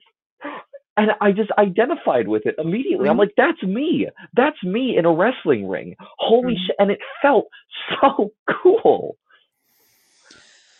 Yeah, I know. And that you did kind of touch on something that's kind of another interesting difference. And it's not really intentional, I don't think. It's more of just like the state of being of wrestling. Is that basically like WWE has always been a very, especially under Vince McMahon, it's always been a body aesthetic kind of thing. Vince McMahon has always loved the idea of jacked bodybuilder-esque dudes punching each other, and I'm not gonna knock that at all because like results speak for themselves on that. It works for a reason. Yeah, but that is the very specific aesthetic that WWE goes for, and it's only very recently that we've been able to see significant success from guys who don't have that kind of body shape. It's like. AEW, because it kind of it pulls from a very like indie feel to it. And in the indies, that you can't have that kind of like that. Just that kind of body type exists, but not in the same quantity because almost like because you can't. It's very hard to maintain, first of all, because indie wrestlers don't make a lot of money. So first of all, they can't hire like $1 million personal trainers or some shit. They can't afford to like be able to keep their body in peak physical condition. And in addition, it's almost like a just a cycle of like, if you are the kind of guy with that kind of body, you're not going to be in the indies very long anyway, because WWE's going to know, and they're going to be like, hey, want to come work for us? And the guys who are still there, like, are the ones that have the look that WWE passes up. So I think AEW has a lot of varied body shapes and body types because of nature of that they are coming from a very indie kind of background. They're kind of almost a super indie, and they do not have the same desired aesthetic as WWE. Well, the other thing too, like kind of in that vein is like there were no less than like 3 lady wrestlers of color that were like having a moment at some point or other in this show, whether that be Kyla, whether that be Big and Swole, whether that be you have Riho, who's Japanese, Nyla Rose, who is Native American, Riho too, yep, and Big Swole is African American. And you have Cody's wife Brandy, who didn't wrestle. She's also a black woman, and she was a significant part of the episode. Yeah, but like damn, just that casual rep, it's awesome. And I mean, I think that's part of why I latched onto Rose too, is just like just this feel of like damn, this isn't just like the same copy paste like semi body model 2013 WWE diva. Yeah, that was very much. WWE's gotten a lot better about that, but in 2013, yep. Yeah, I'm sure they have, but like from what I've seen and kind of what I associate with like modern day lady wrestling, like just based on what I've been exposed to thus far, I was like, no, this is freaking. This is a freaking woman of color, a big thick woman of color in a doublet. Like yes, that's different and that's awesome. And I think throughout this whole thing, it just felt like, again, it felt so welcoming to all these different types, which keeps it engaging. It keeps it from all blending together as just like a bunch of big swole white dudes fighting. Like there's still a lot of what it is, and obviously nothing wrong with that. But they vary it up, and even the big swole white dudes all feel different. It doesn't ever feel like copy and paste or like unimportant. It's just all like it all they each have their own vibe, much more so than I think than WWE or WWF whatever has ever accomplished. And in a dignified way too. Yeah. So yeah. So I guess the big stuff to come out of this this is kind of I guess I was also going to say is like this was our first match heavy episode. We talked about it before. This is kind of, we kind of picked an interesting point in the story, and it's almost like a mini resolution point. It's not quite. It's obviously not a resolution point in any story of this tale, because we're 10 days out from we're 10 days out from the pay-per-view. But a lot of stories and a lot of stuff comes together. A lot of stars align for the pay-per-view coming up in this one episode. You have the women's title picture is kind of crystal clear now. The kind of like the B story is the tag team title picture. Who is going to be the champions? Who's going to be the challengers? And oops, it comes out to what you'd probably most expect, but because for nothing else, it's the most dramatically interesting, where the Young Bucks are the number one contenders, and their two closest friends are the tag team champions. It's a heel or it's a face off. Face versus face match for sure. And they injected a visual metaphor. Yeah. Oh yeah, because at the end of the match, like they're both Hangman and the Young Bucks are helping Kenny up, and like they briefly both tug on his arms, but the real money shot is when he backs away from them both, because he's like I'm up, don't worry about it, and like very distinctly, Kenny's in the middle, Bucks on one side, Hangman's on the other side. He's torn between two sides. Metaphor. This is so good. And it did a great job of kind of furthering the story I was kind of talking to you about when we started. Is it's all about, they're all technically friends, but Hangman is insecure and unsure of his own place in his friend group, and he's concerned that his own tag team partner, if it came down to it, would turn his back on him for their other friends. And you see that play out in a visual metaphor in this very episode, where Kenny is kind of this is a real Sophie's choice. Oh my god. Yeah. And like, again, it works so well too, coming off such a good match. Oh yeah. This was your first exposure to two of Lucha Underground's finest, Pentagon Jr. and Rey Fenix. Oh my god, they were phenomenal. Mm-hmm. I mean, I like what you said about Phoenix making the like physically near impossible look like easy and nothing. Mm-hmm. That dude freaking walked on the top rope like a tight wire in a mm-hmm. way that in a way that made me feel like I could do that. Like, yeah, and ring ropes are not like taught. Some of them are, but especially in the olden days, but especially now, they're not really that. They're tight, but not that tight. That requires a lot of skill to be able to do that. And dude just did it with ease, like it was nothing.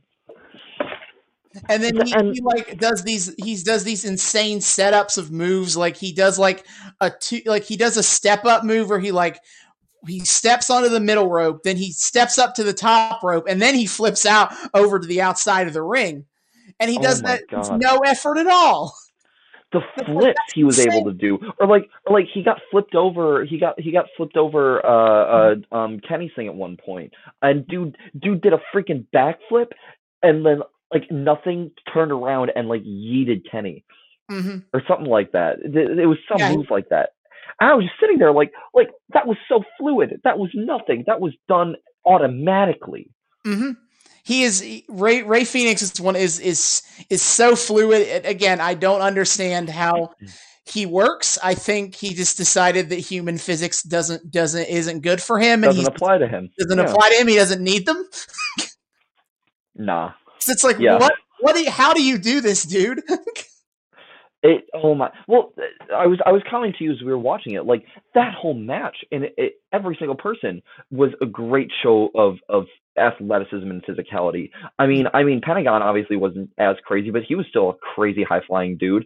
We have wee little Kenny over here.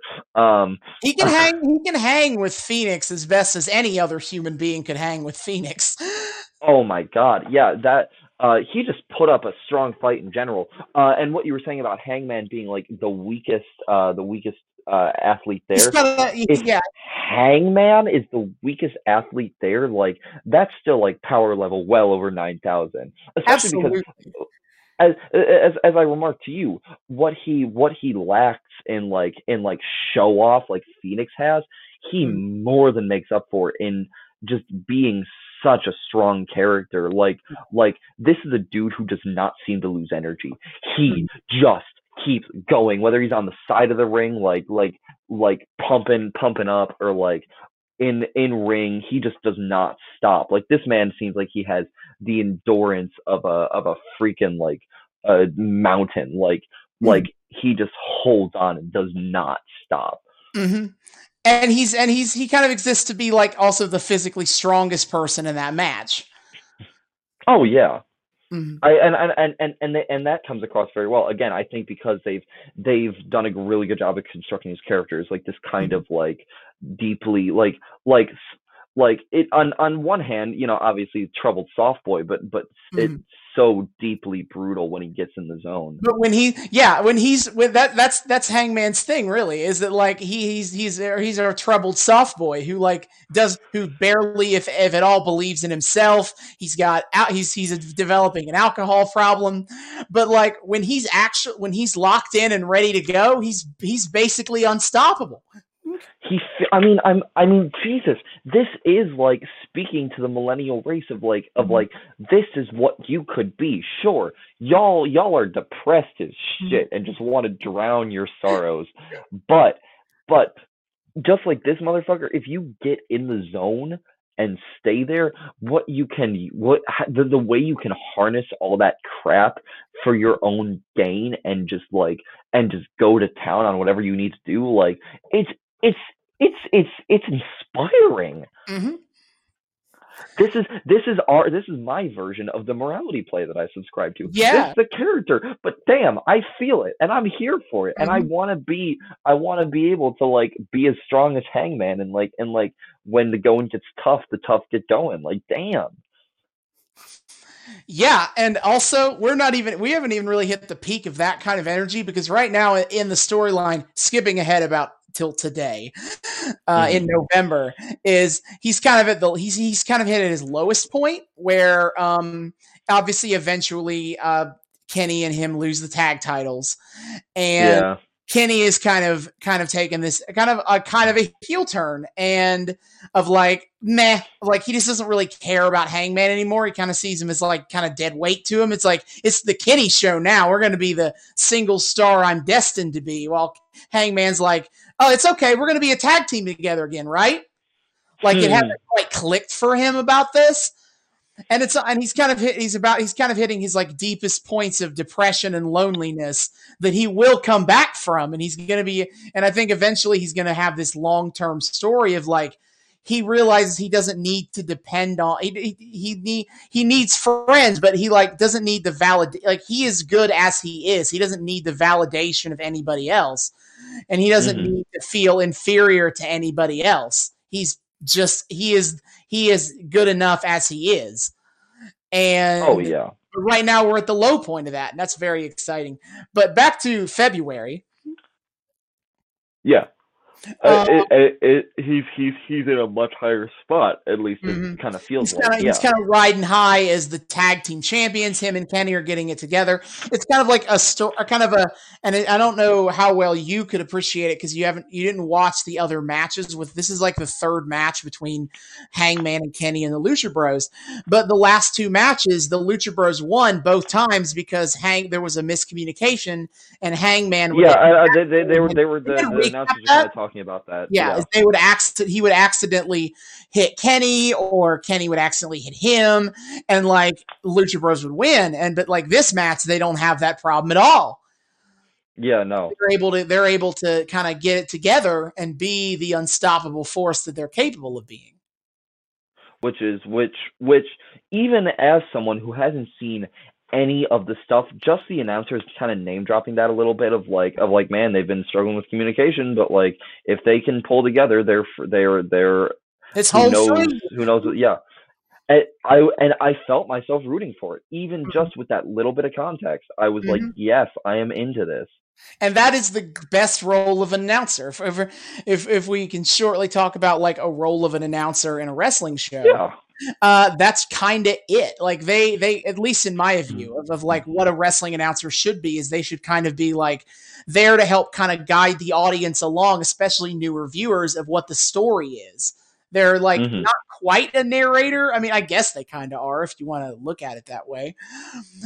But like they're there to help kind of frame the story for viewers and kind of guide them of like what is going on right now. And like that worked in this match, is they were there to be like, even for someone who'd never seen the other matches, to know like, okay, so the thing is that Hangman and Kenny Omega are a great tag team when they can communicate properly, and they don't always. Yeah. And they have to compete against a team. And they do a good job at highlighting that, yeah. And that's contrasted with the team they're facing against, who are literally brothers. There couldn't be better communication between the Lucha Brothers. Yeah, precisely. This is as communicative as it gets, folks. These are men who have an understanding. And so there was that, and then I guess the C story. I'm going to save the A story for last. For the C story of Moxley and Jericho was kind of a minor one, but I think it was a very fun one of Moxley having to deal with the hired gun of Jeff Cobb. Who I told you he's physically impressive. Oh my god, that dude was massive. Luchasaurus like obviously felt like a big brawly dude, and he was super impressive. But like this guy, even without having like that same level of just like extremely distinctive like uh standout physicality, like this dude was a beast.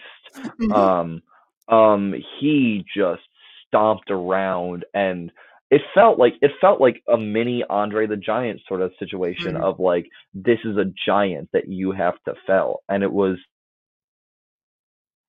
um and I guess I kind of figured like, man, if Moxley's getting thrown around this early in the in the match, of course it's gonna be played where he comes back and everything. Like it's the giant slaying that Austin has told me about before, but that didn't make it feel any less cool when that turnaround did start to happen, because they did a really good job at playing it as like this is a man that is hard to knock down, and this looks like a dude who is really hard to like make do anything he or physically make do anything he does not actively want to be doing.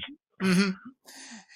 And you have Jericho hanging out hanging out in the front row, kind of just jeering them on as he watches his evil plan come. Oh my god, Jericho is hysterical. Oh, he absolutely is. As I told you, he's kind of playing like the same rock star character that he was in 2013, but WWE, and I think it's a lot of because he was like in much better physical shape, he was younger.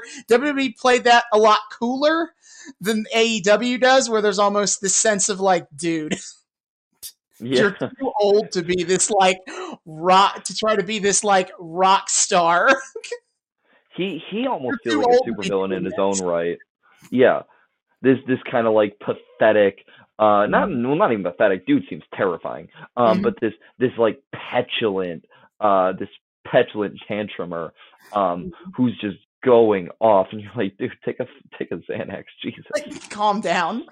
And that is kind of what Jericho does really well, is being like this extremely petulant, overreactive person. And to kind of skip ahead to something AEW does later in the year, I think that plays off really well. He gets in a feud with Orange Cassidy, and honestly, the best part of this feud is the fact that Orange Cassidy will do his same lazy, barely cares stuff, and Jericho just takes it as like the biggest faux pas offenses he's ever experienced, and it's hilarious contrast. But he is so emotionally invested in this, and Orange Cassidy's just like, whatever. Dude, Jericho's gonna give himself a heart attack. Well, I love too now that like Jericho's this big McLarge huge now, like just extremely swole. But he's off to the sidelines, just throwing a fit instead of like going in and doing shit himself. Like he's got his pet Rock in there to like to go and do the dirty work for him. He has his entire group of lackeys, so he doesn't have to do any real work. Which not to look ahead for a story I haven't even seen, but it makes it the kind of perfect matchup for Orange Cassidy. Mm-hmm. But I mean that match that was probably the one I was like the least invested in. But even toward the end, like as it started to turn around and Moxley started to like kind of get his mojo back. Again, it felt like kind of the most like manufactured of the whole thing. I was like, yeah, okay, he's getting thrown around, so obviously we got to have the turnaround and play the giant, blah blah blah blah. Mm-hmm. But even then, the physical payoff was very sweet. Like he was pulling this man by his leg to like ram his crotch into the one of the ring poles. Like this was a dude who clearly like has a lot of strength despite like being the smaller man here relatively. Like it ended up being even if like the story I didn't find as compelling as like the other stuff in this episode, like an impressive display of strength from this man when his opponent is clearly not like helping him out in any way to like BS his way through it. Mm-hmm. Yeah, Moxley is a badass dude, and this isn't the best episode to show that off. Just so happens to be. that just happens to be how it is. But Yeah. he kicks ass, and he's a lot of fun. Yeah. And I can already feel that. And then having Jericho kind of on the sidelines be all Jericho about it. That's what really lent to the fun of it. That's what really kind of brought it into a full narrative that I was like, yeah, fuck you, guy. Like, chill a little bit. Like, Your calm boy's gonna down. be fine. He's gonna lose this match. He's gonna get tossed around, but like, this is what you get for like just not doing the dirty work yourself, my man. I don't know what to tell Mhm. you. Like, Like, yeah. it felt satisfying, like just for that payoff. Mhm.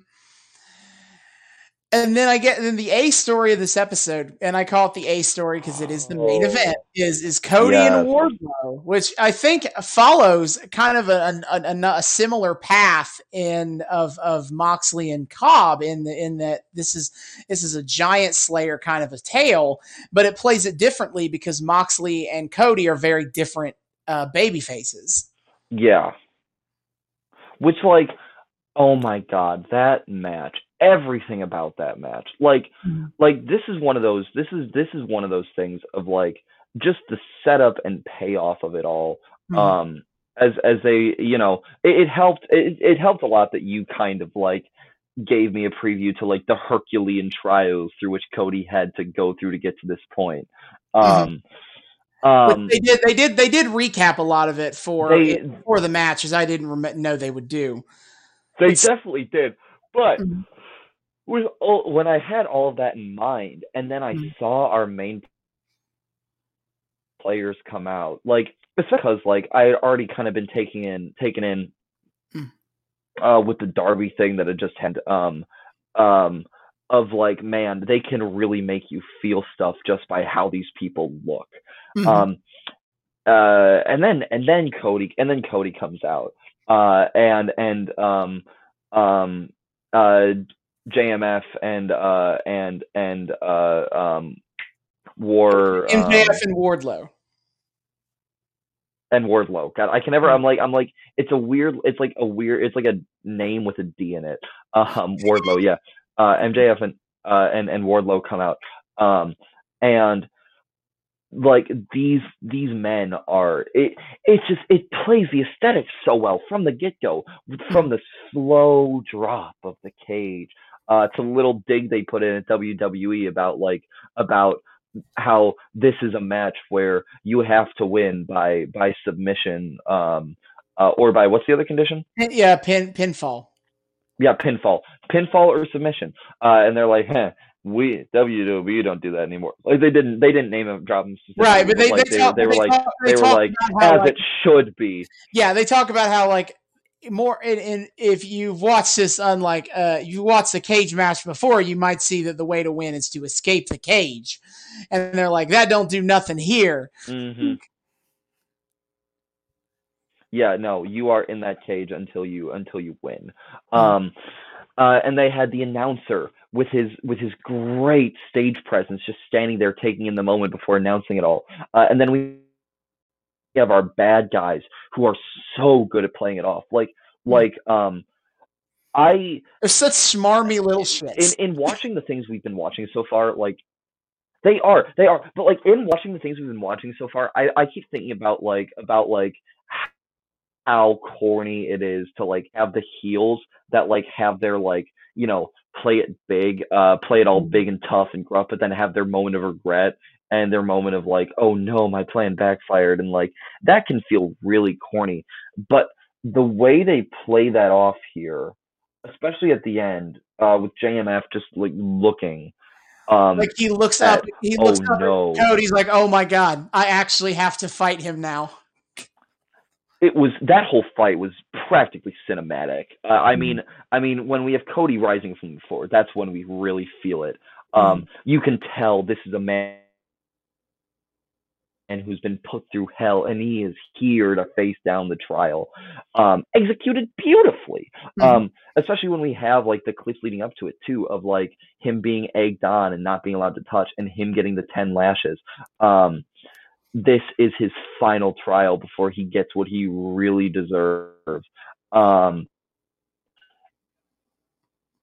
and everyone's just kind of. It's kind of basic and fun, like, in a way of when the Giant Slayer story of like he starts off down low, and getting thrown around, but then he slowly comes back until he gets his big final move. But oh my god, that payoff just felt so worth it. And I was suckered in the whole time, and that ending, where so sad. Cody Watching this literally man, like even 20 feet or so they say. I don't know how high the cage actually is. They tend to make that kind of stuff up for dramatic purposes. I don't know how, but either way, he climbs to the top of the cage and then does a moonsault off the top onto Wardlow, and that's what beats him. Which kind of has a planning and payoff thing, because he climbed the outside of the cage at the beginning of the match to look out, and then at one point we have JMF kind of climbing up because he's pissed off. This was an imagery that was set up. Yeah, of you see a couple times beforehand of people climbing the cage. All going to do a move off of it. Yeah.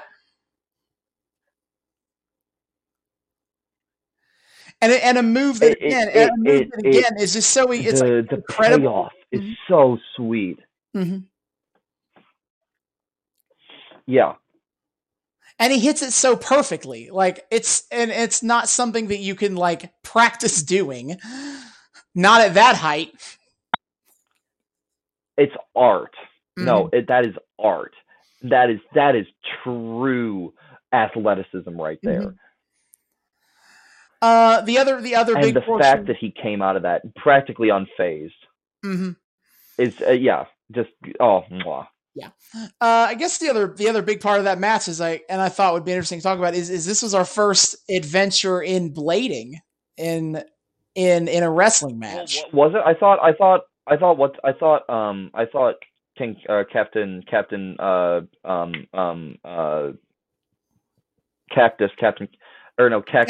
Cactus Jack. I don't think he bled.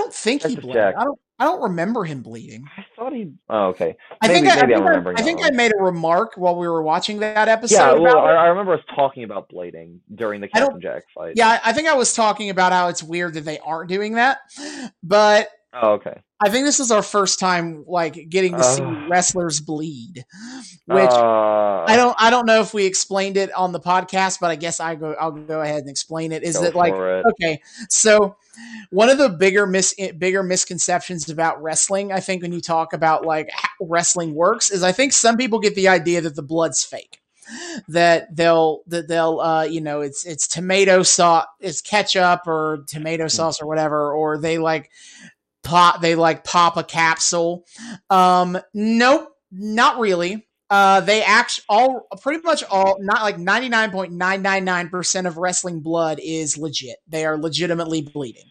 And the way they do that, is they hide a blade somewhere on their person, like a razor blade somewhere on their person. And when the time is right in the match, they will secretly cut themselves across their forehead. And so by the time they are back visible to the audience, they're suddenly bleeding. They do this after the big move that's supposed to cause them to bleed. And this was our first experience which we did. We did get a bit of they cut over to the other corner where we had JMF and Cody's manager going at it. They oh wait, no, that was late. No, that was later. That was later. Never mind. No, that was later. They keep the camera like Wardlow is mouthing off to Brandy and Cody's coach on the outside of the ring. Very clearly they pan the camera away from Cody at that point, because that's what Cody's doing, is he's cutting himself in that moment, and you can't show that. I don't like bleeding, Austin. Yeah, I guess it is a little bit of a weird concept to kind of think about. For me, it's just that's just what they do. No. I get very squeamish at the idea of having your skin broken by a blade. Ugh. Okay, I'll keep that in mind for the future. I mean, we can still like watch stuff that is blading in it. I'll just be all like, ugh. Yeah. I mean sometimes when wrestlers bleed it is like the hard way, which basically means like they didn't intentionally make themselves bleed. They just did a thing and they started bleeding because of the way Yeah. they did it. But this was very obviously he obviously bladed because they show a replay of the moment when it the busted him open, and he basically Wardlow threw him into the cage, and Yeah. he very clearly lands on the side of his head into the cage, but when he's bleeding from his forehead. Yeah. Yeah. So Which like, and as much as I hate to say this, I will say it does create very effective imagery, especially as that blood starts to dry and he finds his way to victory. It does make for this very effective bit of, especially when like his like pants or whatever mhm, are like stark white, like, mhm. and his hair is like bleached blonde. Like Yeah, this the is the blood is seeping into his hair. this is this is this is a splash of color that, as much as I hate to say it, for someone who intentionally made himself bleed, becomes a very effective use of their color palette. Mhm. And it just makes it feel all the more carnal and all the more impressive. And God, I hate that I'm basically And legitimizing blading I by mean, talking like this. that's why they do it, isn't it? I know, Is but I because don't like it. I mean, yeah, as someone who cares for the well being of other humans, it is a little weird to be like, all right, we're gonna cut ourselves up, and like wrestlers just are just okay with this, like they just do it. It's like, oh well, part of the job. Yep. Oh God. I, I'd love to see Orange Cassidy's version of like blading, where he just like he breaks kayfabe completely, and he's pulling out like a plastic toy knife as a gag, and he's like, "Oh, sorry guys, I thought I was supposed to be bleeding right now." um, that would be pretty amusing. I That's think. just random joke imagery. I don't know why I thought of that. I guess it was you talking about See, like it's I the job, like but yeah, that's how you do it. You know, that's part of the job. yeah. I mean, But anyway. if you want to make a pun on the name, it'd be really funny if he like bled orange juice. Yeah, dude takes out a thing of orange juice and like crushes it all over himself. Oh, I'm bleeding, guys. And he's bleeding. I've been shot. Um, but anyway, but yeah, I mean, even with the blading that I'm all squicky about, like, damn, what a match! Like everything about that thing was brilliantly constructed, from what was going on outside of the cage to like the cage as a visual motif, for the tides of the fight, to the setup we had, to the narrative of the fight itself, of Cody working his way from the top. And hell, we even have kind of pre-symbolism of that, of him like rising out of the floor just as he rose above the challenge. And oh my God, why is there so much visual metaphor going on? This isn't right. This is professional wrestling. It shouldn't be this smart. God damn it. This is the episode where David realizes that wrestling can be really smart, and it's breaking him.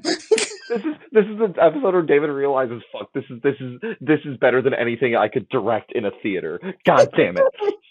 As John Oliver says in his own piece about WWE, wrestling is better than the things you like. It's like, man, I wish I could come up with that shit. Mhm. It's like I'm talking about this and I'm realizing all the layers. I'm like, they don't do this. You don't do this. Oh my And I God. mean, I'll be honest, is that most wrestling Oh. doesn't, and honestly, most wrestling can't be this good because if everything could be this good, then Mm-mm. like this match stands Yeah. out. This is kind of like This is an unparalleled match. mhm. This is the best match we've watched, hands down. It's definitely the most I think narratively interesting match we've watched so far.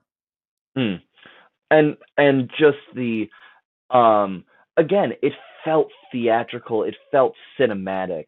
This Mhm. was a triumph. And at the end, watching JMF's face as like the colored drink again, brilliant wordless acting from these people. Jesus, like Mhm. like Cody's standing on the top of the cage, just staring down MJF because he's like, oh my god, I'm I coming keep for getting his your name." initials wrong. That's the best part. I can't wait to put that in the YouTube comment in the YouTube description. But yeah, he's looking down at MJF and he's like, "I'm all right. I've passed all your What's my tests. name? God, I'm coming for you." these are characters What's I my name? want to play. And MJF is just his face of despair. He spent this whole time. He spent weeks with this cocky, arrogant, smug look on his face because he's so sure that there's no way that Cody's going to pull this off. There's no way that Cody's not going to get pissed off and just punch him in the mouth. There's no way that Cody's going to actually put up with 10 lashes across the back with a belt on live TV. And there's no way that he's going to survive a cage match with Wardlow. And yet Cody did all of it. Oh my god. And the best part is, like, this is one of those matches where, in a way, it's a foregone conclusion. Because what the hell kind of narrative would it be if Cody lost this match, right? Right. If Cody failed and it's like, oh, he doesn't get the match. Whoops. But it did the thing where even going in, if it makes every lick of sense, that of course it's going to end in the hero's favor, it just feels so satisfying to get there. Mhm. And I am just blown away by how effective AEW was in this whole episode, and I'm assuming how effective they are across the board at really portraying, like they feel like their bread and butter is being able to distill these narrative ideas into these very like self-contained, easy to process packages that nonetheless, through their simplicity, just strike a chord with you that does not let go until that final third slap hits the ground, and victory is claimed over the slain giant. And oh my god. And honestly, I think that is a way, that's kind of the benefit of storytelling via matches. Like AEW, even in shows where they have more, talking segments, as you might put it, they really like the idea that like the matches themselves are like important narratives of their own right, in their own right. Whereas WWE, for most of its existence at this point, is kind of the idea that like matches are a part of the story, sure, but like there's all these other parts, non-match parts that's the super, super important stuff. Mm-hmm. And AEW goes for a much simpler approach that kind of follows a lot more of a traditional wrestling kind of mold idea. That like the matches are a crucial part of the story. And they play it, and it doesn't feel like secondary. Like I think a big thing too is like, we talked about WWE where all the drama happens and people solve it by punching. Like this, for the first time in a while, like we've had glimpses of this before, with things like the with some of the Lucha Underground segments, and with like Hulk Hogan coming to save Randy Savage from like the evil the evil injustice that was taking place. This was every little bit. The fighting was the narrative, and it felt deeply important to the narrative, and none of it felt secondary. None of it felt unneeded. None of it felt extraneous. It just all was there as part of this large series of vignettes that, taken together, made just for an epic night of fighting. Especially as again, it evolved for me from okay, this feels like I'm watching a real sport, that's cool, into this is a damn movie. And every match felt different. Every match told a different story in its own way. Like oh my god, I thought we were gonna be over here like just talking about like, hey, it's just a lot of fighting, and here's kind of what we saw in the fighting, or like, hey, we got to watch our first cage match. That was cool. I ain't never seen a cage match before, even though I always. But no, this was well constructed entertainment. Absolutely. I mean, it's a highly regarded episode of AEW, I think, for a very good reason. And like you were saying, sorry, before I cut you off, about every match felt different too. Like yeah, this was not a thing of things blending together. This was a series of all important stories that all needed to be told and all were executed wonderfully. Absolutely. And so I think that covers. I mean, we've been out for an hour and a half of. Dang. I think that's the longest we've done the back half before. It hasn't felt like that. Like I'm just over here gushing about this thing. Oh yeah, oh my god, it has not felt like it's been an hour and a half. I'm just like looking at the recorder. I'm like, oh, that's how long we've been doing this. But absolutely a fantastic show, and very glad that we got to do this for episode 5. And you know what? I'm gonna do a thing that I haven't done yet. Hey, you listening? Yeah, you. I'm talking to you. AEW airs weekly on TNT. Go freaking watch it. This is good stuff. Wednesdays at 8 p.m. Eastern. Wednesdays at 8 p.m. Eastern. Please go watch. Do yourself a favor. Go watch some AEW because this stuff is gold. This is as far as I'm concerned, a golden age in its infancy. And I think if any of you out there are listening to this and are curious and like have not yourselves watched wrestling and are curious as to what this is all about and all this weird stuff we've been talking about, this is the way to introduce yourself to it. I promise you will not be disappointed. Go watch AEW, please. I'm begging you. Well, next week is going to feel like such a letdown in comparison. I don't care. This was so good. Yeah. If we go downhill a little bit, that'll be a fun thing to talk about in its own right. I agree. Like, damn, this was good. But yeah, so our next episode is, I've already kind of figured this out. Is we have a bit of a rotation now. I think of 5 different topics, and I kind of like sticking to it. Okay, I can roll with that. So I guess we're going to go back to WWE in the contemporary age, and alrighty. And I don't know exactly what episode. I'm debating between 2 episodes in the same 3-week period, because I feel like when you're talking about contemporary WWE storylines, and by contemporary I'm defining that to mean, well, I guess this episode's in 2011. That's a little later than I'm thinking, but contemporary enough.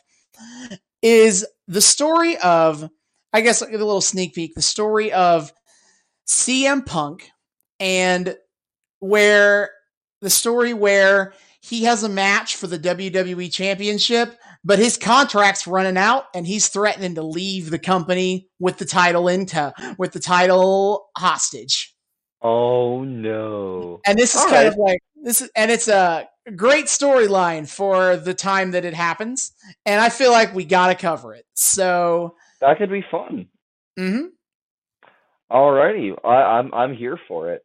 Yeah, and so we're gonna touch on that. We're gonna go all the way back to 2011 next time. Yes. Oh my God. Yeah. Thank you all for joining us. Please go watch AEW. Kyler Rose, please step on me. And I promise I'm done. I'm done now.